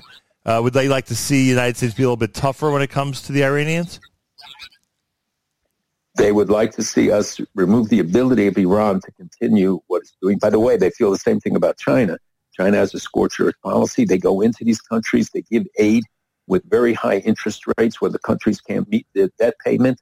Then they take over critical infrastructure, facilities, ports. They did it in Sri Lanka. They're doing it with the Road and Belt Initiative, which until now scared some of the countries like Saudi Arabia and others because they saw how China is extending its sphere of influence, getting itself established in the Gulf was a prime target, and in the Middle East. As you know, they try to take over the ports in Israel, too. They try to and have increased trade. They have delegations in Israel regularly trying to buy high tech and other things. And, they're very aggressive. Now they've been given, a golden path, so to speak, by virtue of what has happened in the last few weeks. But their activities continue to expand and to grow their Belt and Road Initiative. It's funny. I always thought that was a good thing. As I saw, the Chinese interest in Jewish studies, as I saw the Chinese interest in Jewish companies, the Chinese interest in the ports, as you mentioned, etc. I always thought that was a good thing, and certainly good for Israel to get that kind of attention. But in the long run, it's just part of a much bigger plan from the Chinese government, at least the way you're describing it.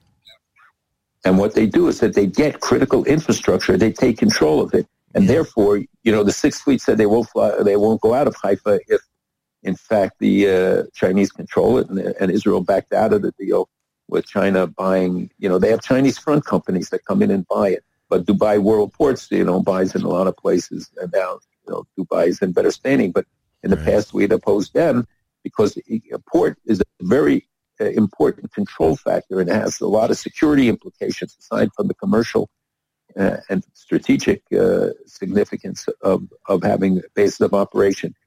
They're all looking to build up their presence. The Russians still want to do it. They don't have the resources right now. They're tapped. Ukraine is a big drain on them. What will happen there also, we didn't discuss the implications of all of that as well, so but that's true. Another chapter. Yeah, so true. I don't even know. Nobody knows what to think about it anymore as that war continues. All right, a couple of things before we get to Rabbi Yudin. A couple of things I must ask you. Israel's enemies, they were watching this entire process here in Jerusalem, Tel Aviv, etc., watching the country go through this entire conflict. I'm referring, of course, to judicial reform. Anything significant about the fact that the enemies looked on, with great glee that Israel was going through this? Is it any skin off Israel's nose, so to speak, that the world was watching as all this was going on? Yes. If it impacts commercial deals, if it projects the image of instability, if it sees money draining out or investors not coming in, then that has implications, certainly security implications. I don't know why they talk about it all the time and keep saying that our security, we're threatened and we don't have the ability, and because of some of the actions of reservists and others. I mean, that's really feeding the enemy. And we saw from Lebanon how they've tested it, with the attempted infiltrations, and thank God they've continued, and they have to give military credit, and the Mossad, how many events they have prevented attacks and other things and infiltrations, etc. Right. But I heard from one key Arab leader, not an enemy, that he said to me privately, he said he's concerned about Israel's stability. Well, what Israel sold was that it was the stable corner in the region, that it was the country that you could look to, as they call it, the permanent aircraft carrier. And if they get the image that Israel is somehow unstable, then you're going to see others take advantage. I think a lot of the groups within the Palestinian area who are focused themselves on their internal conflicts, but we'll ultimately see this as a vulnerability. Maybe that's another good reason why Bibi put it on pause. Maybe that's another good benefit of the pause, frankly. Well, I certainly think it's one of the considerations and why the Minister of Defense took the stand that he did. Right. I mean, he's not a radical guy, an extremist who would have moved in the way that he did, but I think he genuinely felt what the implications were. So many of the countries look at it. Some, I will tell you that the people in a lot of the countries are encouraged. They say, look what happens in Israel. Look at these demonstrations. Look how people have the right to speak out. Right. So it's a reaffirmation of democracy if it's supposed to be played right. The problem is that we're fighting each other and not thinking about the larger picture. Right. Two very good points. Finally, Malcolm, and look, I and this audience certainly respect the fact that we're talking about people you have to work with every day. So if you have to temper your remarks, no criticism whatsoever. But we have to say something. I believe it was outrageous what the President of the United States said this week about a potential visit by Prime Minister Netanyahu. I understand the position of Washington. They've made it very clear about what they think of judicial reform and which side is right and which side is wrong. But to go to that extreme, to actually consider publicly not having the Prime Minister of Israel in Washington, I thought was inappropriate. Your reaction? So, the president it wasn't a prepared statement. It was a response to some things that have been said in Jerusalem, where the implication was that the visit was in the offing. I think it was inappropriate to say it. He should say, we always welcome our friends, and we will could send a positive message. He is angry at Netanyahu over some things. There are some tensions, but I think overall the relationship will be back to being strong. You have a strong support in Congress, although you have members of Congress who are exploiting this and calling on the president, Democratic members who are pressing the president to be more forceful in going after Netanyahu and about the demonstrations. And I think that was reflected as the president is known often in these remarks, and then the administration followed up. Right. It may be because they didn't want the message that he was, an invitation been extended, but there have been talks about a visit, and I know that there are planned visits to Washington in the offing. I can't believe that the president wouldn't receive somebody he's known for more than 40 years. As I said, I think the intervention in the domestic affairs publicly rather than privately was unfortunate and again, a reflection of some of the pressure that they come on from internal sources and congressional sources. And, it's detrimental to the long-term interests of the relationship. Yep. Can't disagree with any of that. 100% true. Malcolm, I take this opportunity to wish you a Chag Kasher V'Sameach. The next weekly update, please God, 3 weeks from today. Again, folks, mark your calendar. 3 weeks from today, please God. And it's unusual, Malcolm, for our family to celebrate without you and your wonderful wife being with us and shepping nachas from our family. So this will be a bit unusual. They're going to be so far away during the Simcha, but we certainly look forward to the next one when we can participate together, please God. We look forward to the mutual nachas we derive from the growing families and seeing the traditions passed on from generation to generation. What's more unusual is that you're in Jerusalem and I'm here. Exactly. In the States. But it's sort of a vacuum there. It's such a wonderful time to be in Israel. It's weather-wise and otherwise. We won't ask you publicly if you keep 1 day or 2 days while you're there, but whatever, you get to enjoy it. And I hope you will go to the Great Synagogue, which anxiously looks forward to hosting you. As the president, I extend a very special invitation to you. We'll have a good seat for you. And maybe you can get to daven for the Amma there if you press it enough. Wow, but, this offer keeps getting better and better. Yeah, but that's at Mariv. But Matzah Shabbos Mariv. Well, exactly. As I told you, yesterday we had the pleasure of davening at the Great Synagogue. It may have been in the small base medrash for Mincha, but we had the pleasure of being in that fabulous building. Have a wonderful Shabbos and a Chag Kosher V'Sameach. Chag Kosher V'Sameach to you and to everyone, and a good Shabbos. And I'll be in KJ to mark their 150th anniversary. I'll be speaking there tonight and tomorrow. And look forward to seeing many friends there. 150, that means 1870s. That's right. Wow, please send our best to Rabbi Lookstein. I certainly will. You'll be there Pesach. And they bring big groups. Yes, we will please God see him here. Yeah, we will please God see him here over Pesach, as he's done so many years since tourism went down in that era many, many years ago. Rabbi Lookstein made the commitment to be here with his congregants every Pesach. Thank you, Malcolm. Have a wonderful and with Mayor Weingarten arranged it. Yes. When I started in the tough years during Intifada, they went, but it was Mayor who went with them and helped organize. And if you're mentioning Mayor of blessed memory, who I've thought of 1,000 times during this trip already for a million different reasons, we should mention Sandy Eisenstadt as well. He was one of the backbones of that whole journey to Israel. Yeah. Absolutely. Thank you, Malcolm. I introduced him to Mayor. That's correct. Thank you, Malcolm. Have a wonderful Shabbos and Chag Kasher V'Sameach. Malcolm Hoenlein, Vice Chairman, Conference of Presidents, Major American Jewish Organizations, with us Fridays. Weekly update here at JM in the AM.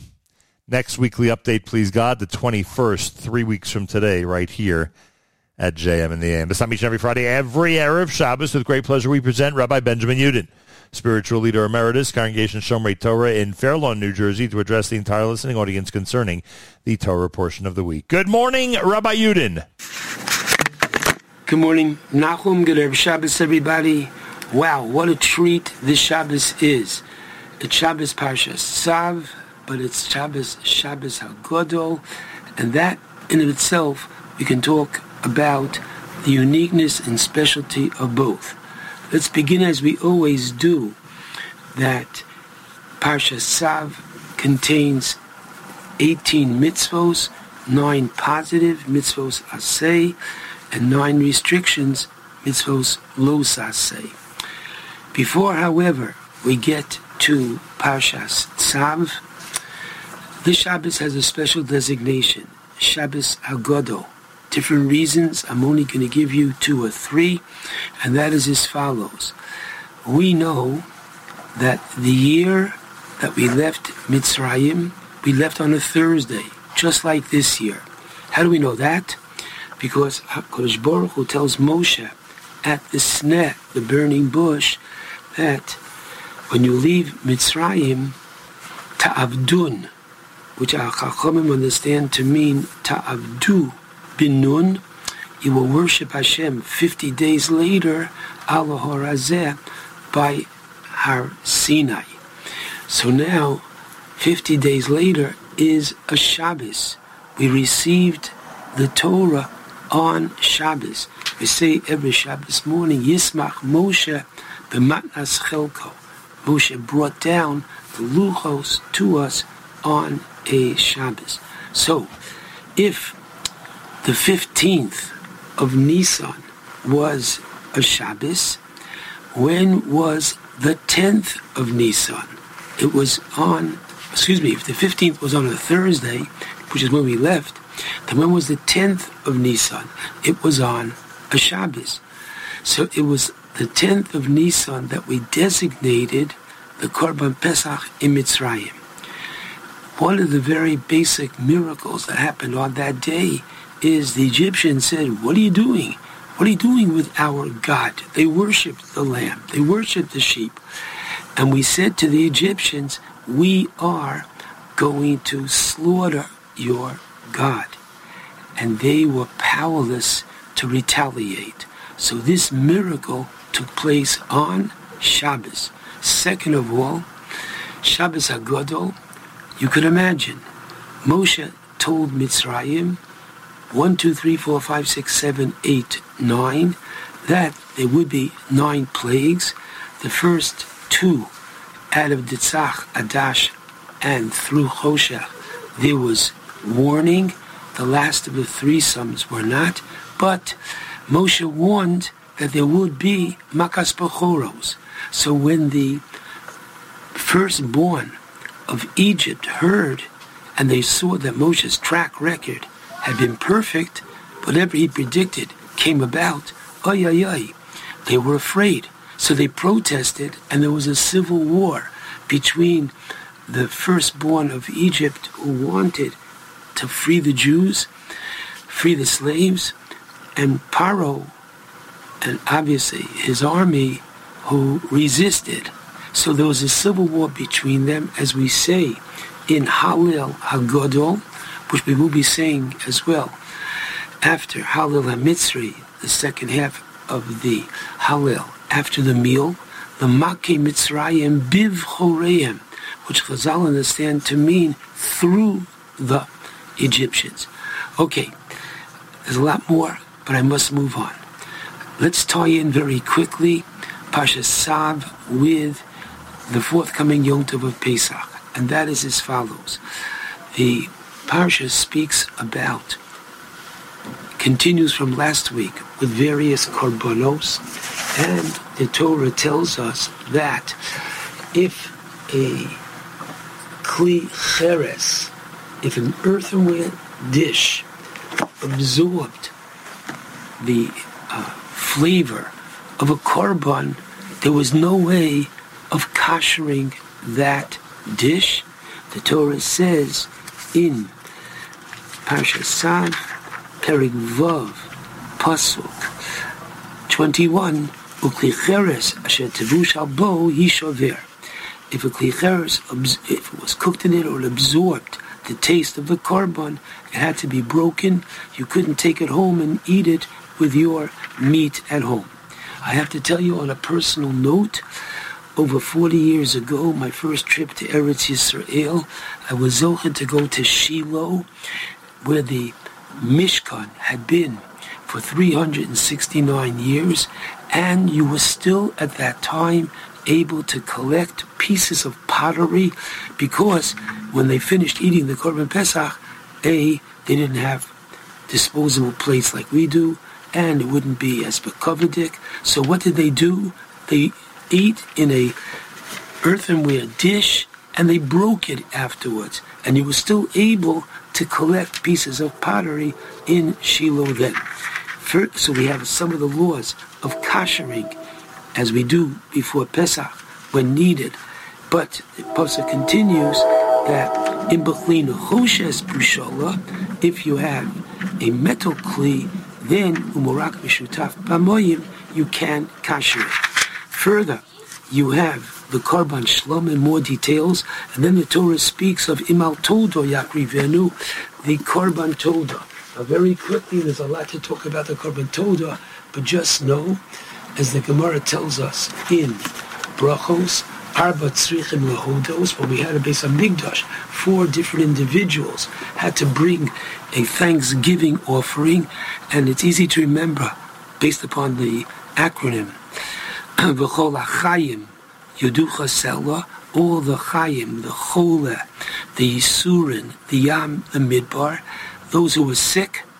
Number 2, those who were in a dangerous situation, God forbid somebody is mugged, that kind of a situation. Number 3, if a person passed through the Yam, or if a person passed through a Midbar, both of them being dangerous, each of these 4 persons have to bring a Korban Toda. Interestingly, says the Sfas Emes and others, think about this, everybody. Bring this to your Seder table. You're not just having a Yom Tov meal when you eat at the Seder on Leil HaSeder, but you're also having a Thanksgiving dinner, because Klal Yisrael at that time went through. There were many, many cholim when we left Egypt. There were no hospitals in Egypt to take care of the slaves, and there were Yisurim. They were very dangerous, and we went through the Yam, and we went through the Midbar. So therefore, on this night, like we say later on in the Haggadah, B'chol dor v'dor, chayav adam liros es atzmo, ki'ilu hu, each and every one of us were privileged to leave Mitzrayim. Therefore, we were in that state, we relive it on the night of the Pesach Seder, and therefore our meal is elevated to the status of a Seudas Hoda'ah, not only a Seudas Yom Tov, but a celebration of thanksgiving to Hashem.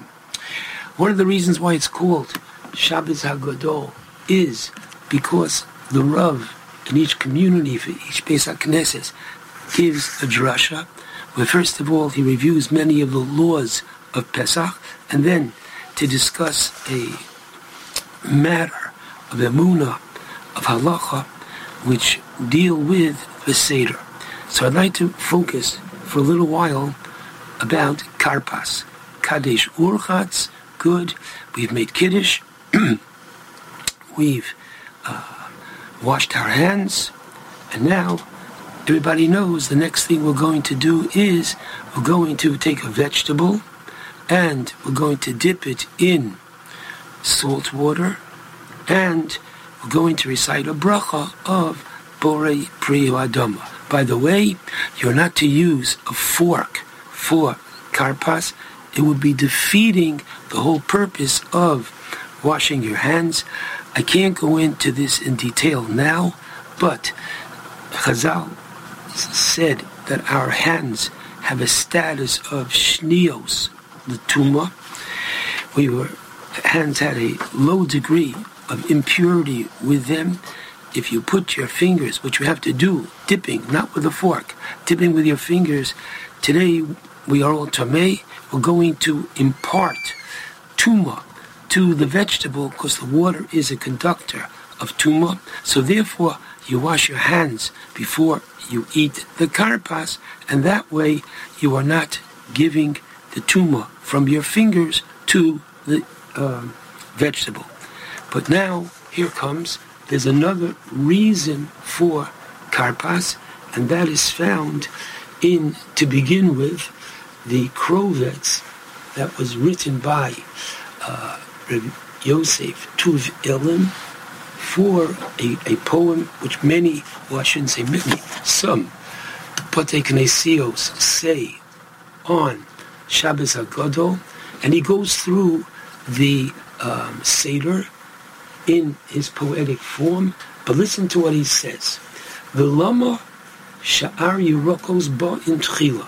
Why do we have karpas? Why do we take a vegetable? Listen carefully.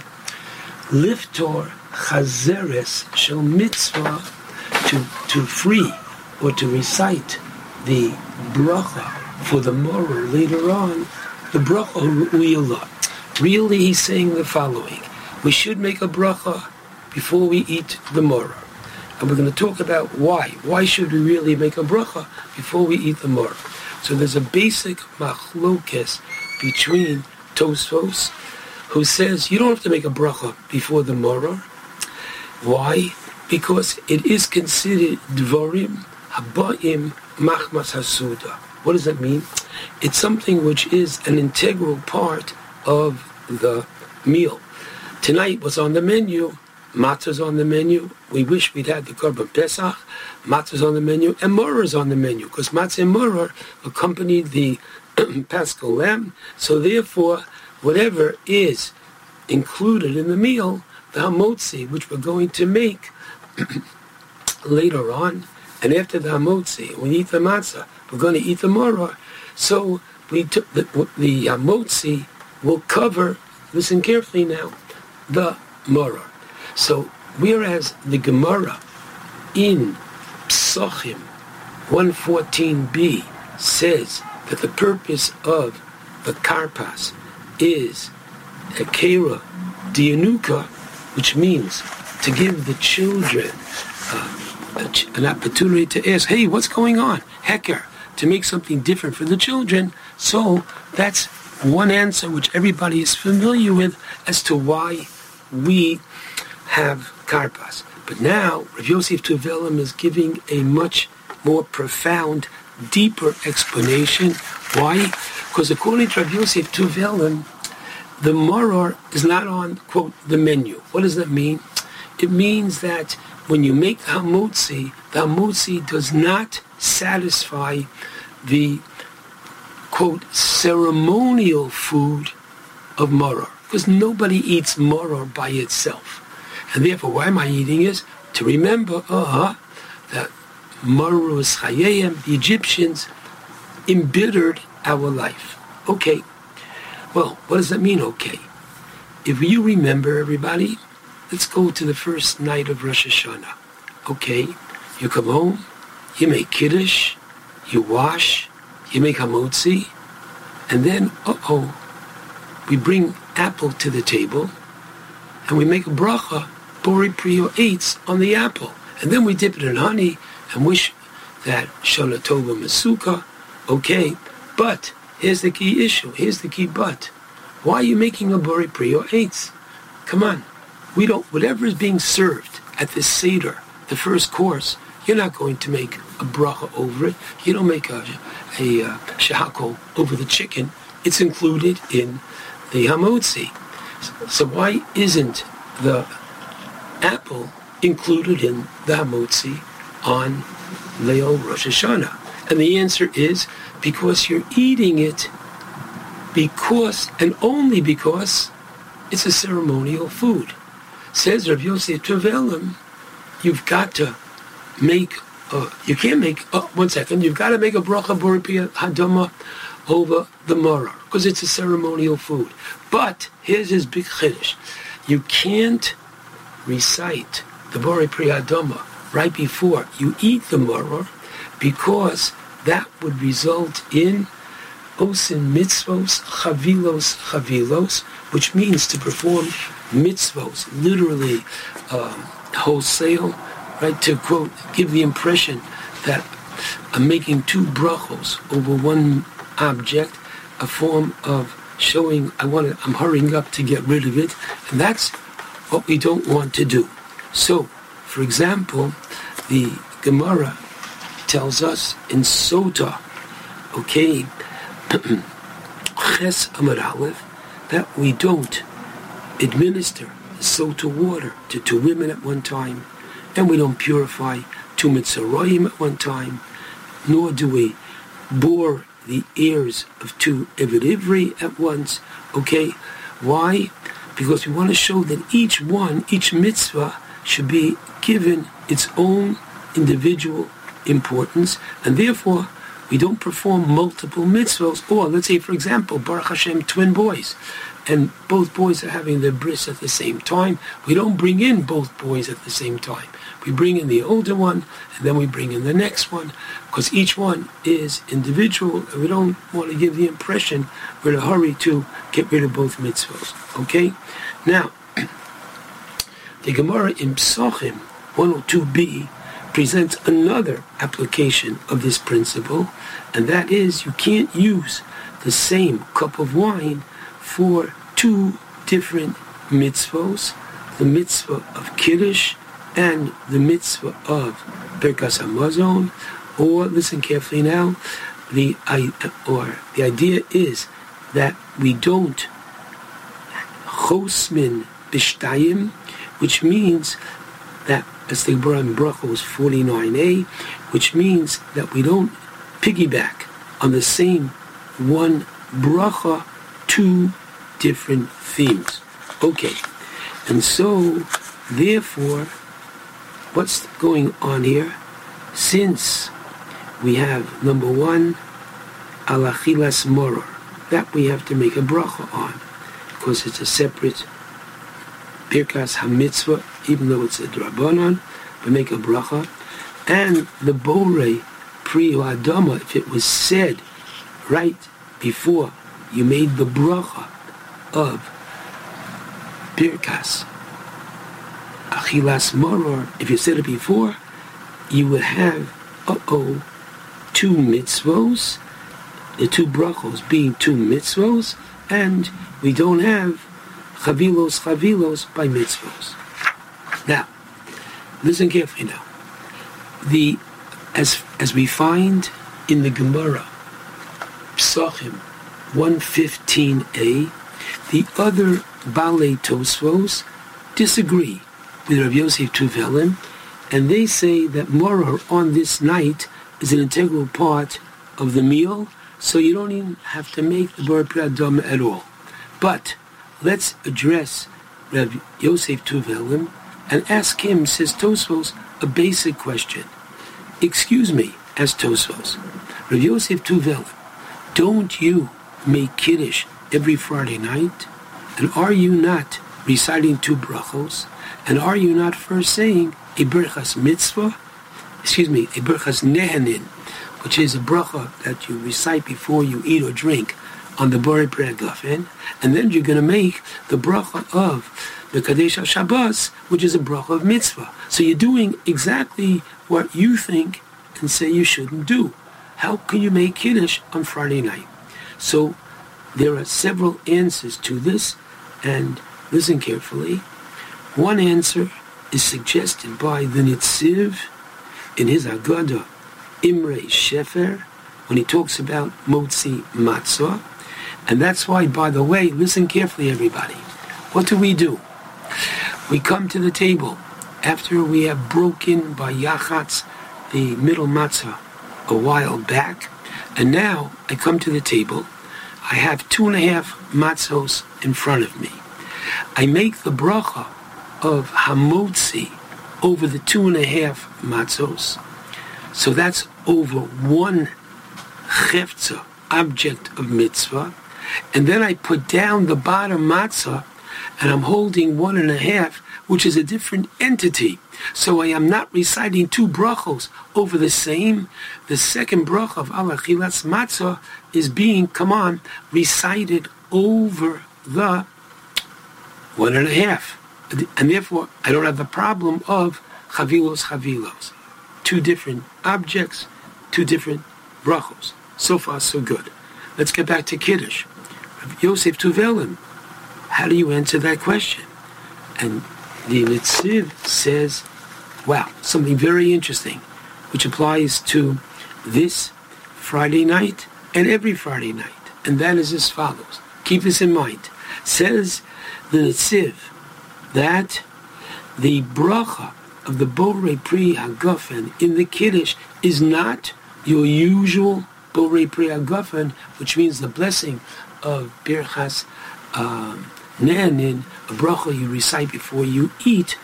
This bracha of Borei Pri HaGofen is an integral part of the Kiddush. What does that mean? That since yayin is used as a celebratory drink, the yayin is the factor that we use to praise Hashem, so it's given a upgrade from, quote, coach, which would be the regular use of a birkas ne'anin, a bracha over food. It's upgraded to business and maybe even first class, because it becomes a bracha of hoda'ah, of thanksgiving, because that's what wine is used for, which is why I strongly urge everybody to drink wine on the night of the Pesach Seder, because we're giving hoda'ah, thanksgiving to Hashem. If you can't drink 4 ounces of wine for each cup, or even 2, because all you need is a majority of the cup, a little more than 2, then mix it with grape juice, but use some wine. So according to the Netziv, the wine is upgraded, and it's all one birchas hoda'ah, because the Rambam writes that what is Kiddush by definition? Reciting praise and thanksgiving to Hashem. So since this is a bracha which is used for praise and thanksgiving, it becomes one entity.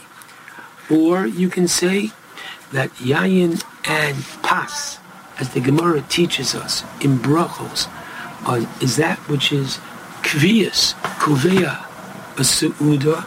The su'uda is given a greater identity and purpose through having either bread, which is what we make kiddush on, or wine, but nothing else. Havdalah, if I don't have wine, I can use beer or chamar medina. However, I can't use I can't use beer for kiddush. Either or only challah during the year, matzah on Pesach, and or wine, which most of us use. If I can't drink wine, I don't have wine, but all year long I can make kiddush over my challah, Pesach, over my matzah. So another reason why the wine in kiddush is different, and says Rav Yosef Tuvelim, don't charge me of being inconsistent. I am consistent because the wine is serving the purpose not only of the concept of a birkas hane'anin. Once again, it's upgraded to become the koveya of the meal into a su'udas Shabbos. Okay, so what emerges is that when we have the karpas at the beginning of the meal, we are satisfying the Borei Pri Adama, and even though there might be a long time between this Borei Pri Adama and the eating of the moror, okay, and you're going to say more than even 72 minutes, Baruch Hashem, with children, grandchildren, and all the Divrei Torah, etc., as long as you did not get your hands tamei, that Borei Pri Adama can continue until you eat the moror. Okay, So now, having said that, I hope we have a better appreciation what Karpas is all about. Not only a change for the children, for them to ask, Manishtana alayla zeh, how different is this night? But it's also to make us sensitive to the halachic principle of enosim mitzvos, chavilos. We don't do mitzvos in a quote-unquote wholesale form. Now, what does that mean? It means that how do I look upon mitzvos? Are they a burden that I want to get rid of them, that I do them quickly, let's get rid of this, 2 at a time, etc.? Or no, just the opposite. Mitzvos are a privilege. So therefore, I just want to give a few ways in which, how do you show that the mitzvos are a privilege? So we all daven every day and on Shabbos, and we recite the Psukei de Zimra, right? Starting with Baruch Shomar, ending with Yishtabach. How do I say it? Do I say it that I can't even follow how quickly I'm saying it? Or do I say it as the rabbis tell me to say it, as if I am counting 50 or $100 bills? And believe me, you're going to count them a little slower because they are important to you. There's a chashivus to them. Let's be honest, everybody. Do we say Psukei de Zimra the same way we count our money? That's one thing. Now, how would you dress and how would you feel if you had a meeting with Hashem himself? I was going to suggest the President of the United States, and I'm using the office, not even the individual, as my example. You would, number one, feel important that you're meeting with this one, and you would be totally focused. Should somebody else even walk into the room, one of his secretaries, okay, you wouldn't even dare look to see who they are. You would focus on your meeting with. When somebody walks into shul, the possibility that while you're saying Shmona Esrei, you're going to look around and think about that, impossible. It's a meeting, an appointment with God himself. Okay, and finally, before you go to do a mitzvah, before you go into the hospital, it's wonderful that you are doing Bikur Cholim. However, stop for a moment and do you, and say to yourself, I am doing this to have the privilege of emulating Hashem. Right? As he, so too you. As he visits Abraham, we too have that privilege and obligation. And if we have that in our mind, we are upgrading our mitzvah. Nobody else has to hear you say it, but you know that you're not just doing a man to man, you're also doing at that same time a man to God. So as we close this shir, we remember Ashreinu Matov Chalkeinu, how privileged we are to have the night of the Pesach Seder, to relive the experience, a night of Emunah. The Zohar calls matzah, michlo, dimem nusa, the bread of faith. In Yirtzeh Hashem, as we finish this Seder with Lashon Haba B'Yerushalayim, as we finish this Seder with the songs, Vahi B'Chatzi Alayla, which means that the night of Pesach, Avram Avinu defeated the 4 kings who had defeated the 5 kings.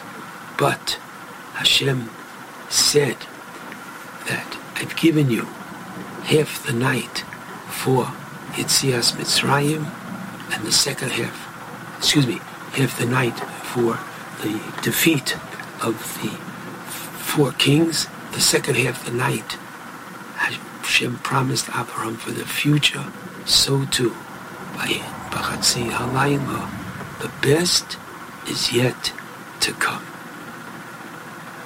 Shabbat Shalom to all.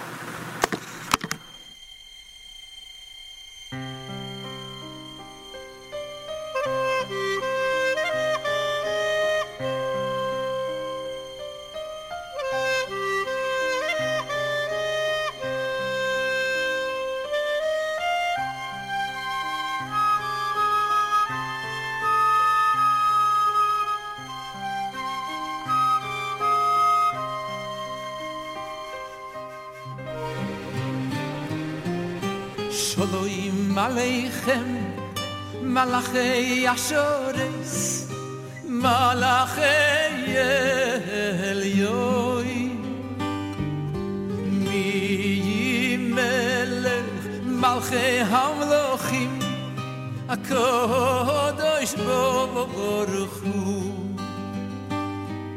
Shalom Aleichem, Malachei Ashores, Malachim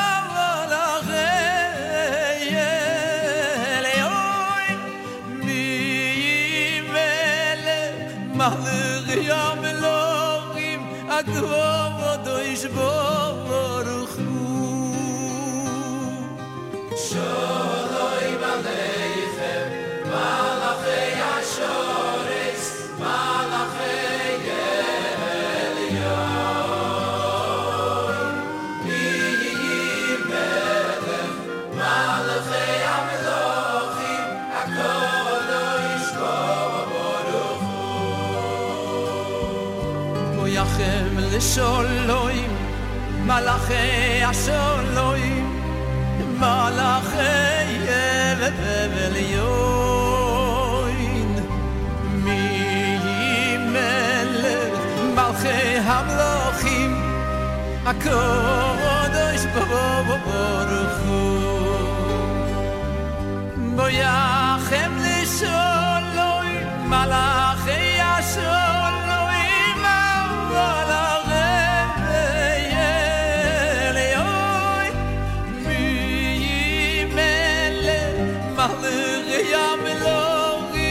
HaKadosh Baruch Hu. Yachem l'sholom, Malachei Asholom, Malachei Elyoim, Mi Melech, Malachei Elohim, HaKadosh Baruch Hu.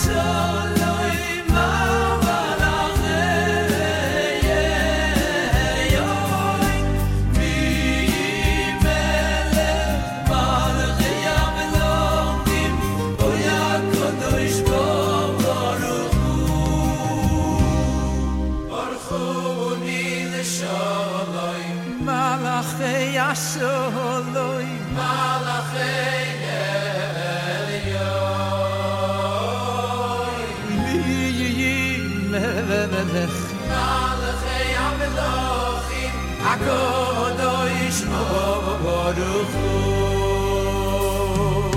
Sestem l'sholom, Malachei Asholom, Malachei Elyoim,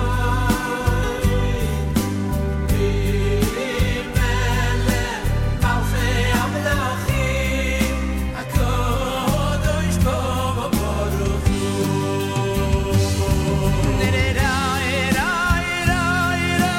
Mama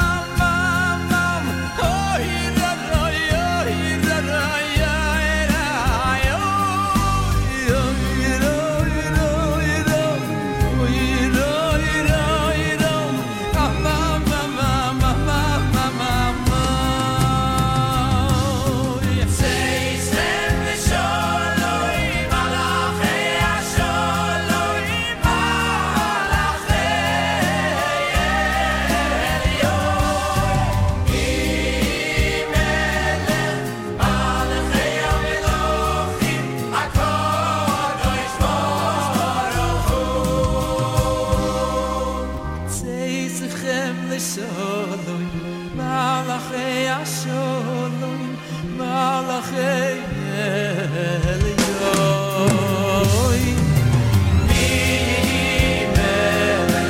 Malachei Elohim HaKadosh JM in the AM. The one and only Avremo. It's Avram Fried with Shalom Aleichem. Candlelighting in New York, 6:59. Make sure you know when things start where you are on this Erev Shabbos Hagadol, Erev Shabbos Parshas Tzav. Time to say good Shabbos at JM in the AM.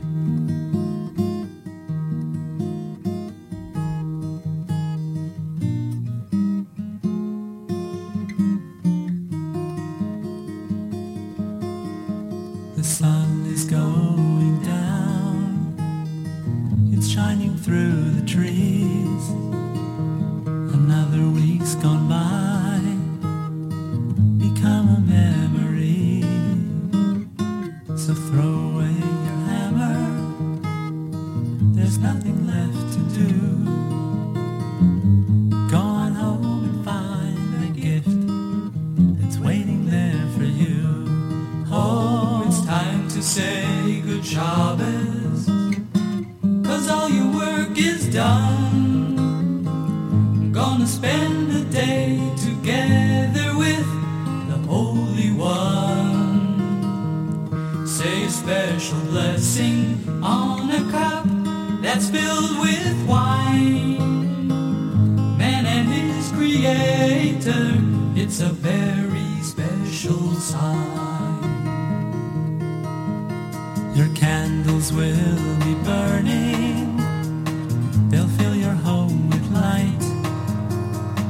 Singing songs of Shabbos well into the night. So throw away your hammer. There's nothing left to do. Go on home and find a gift that's waiting there for you. Oh, say good Shabbos, 'cause all your work is done.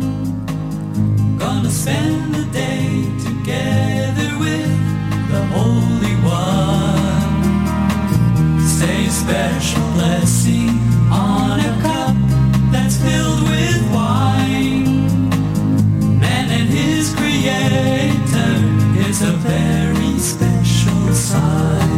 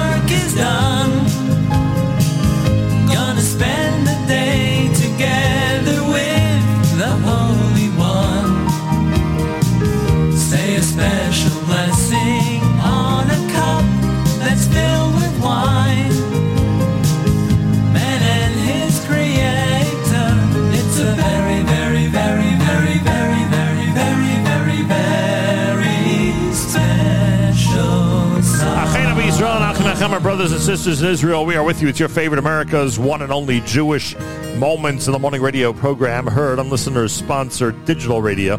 Around the world, web at NachumSegal.com and the Nachum Segal Network, and of course on the beloved NSN app.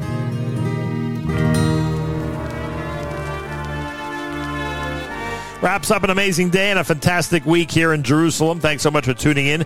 Big thank you to all of you for the Mazel Tov wishes as we get into the Ufruf of Yoshua Siegel tomorrow and the wedding of Tamima Pelichowski and Yoshua Siegel on Sunday, please God. Monday morning, Someone, please God, will be hosting JM and the AM. Might be me, may not. We'll figure it out. Meanwhile, I say have a wonderful Shabbos and a great weekend. Enjoy Shabbos Hagadol, and all the rabbis out there, please mention how important Israel is for the future of the Jewish people as you relive, recount, and review with the congregation everything having to do with the holiday of Pesach. Remember, it's a national holiday and one where it's very important to emphasize nationhood. Have a fabulous Shabbos, great weekend. Till next week, Nachum Segal reminding you, remember the past, live the present, and trust the future.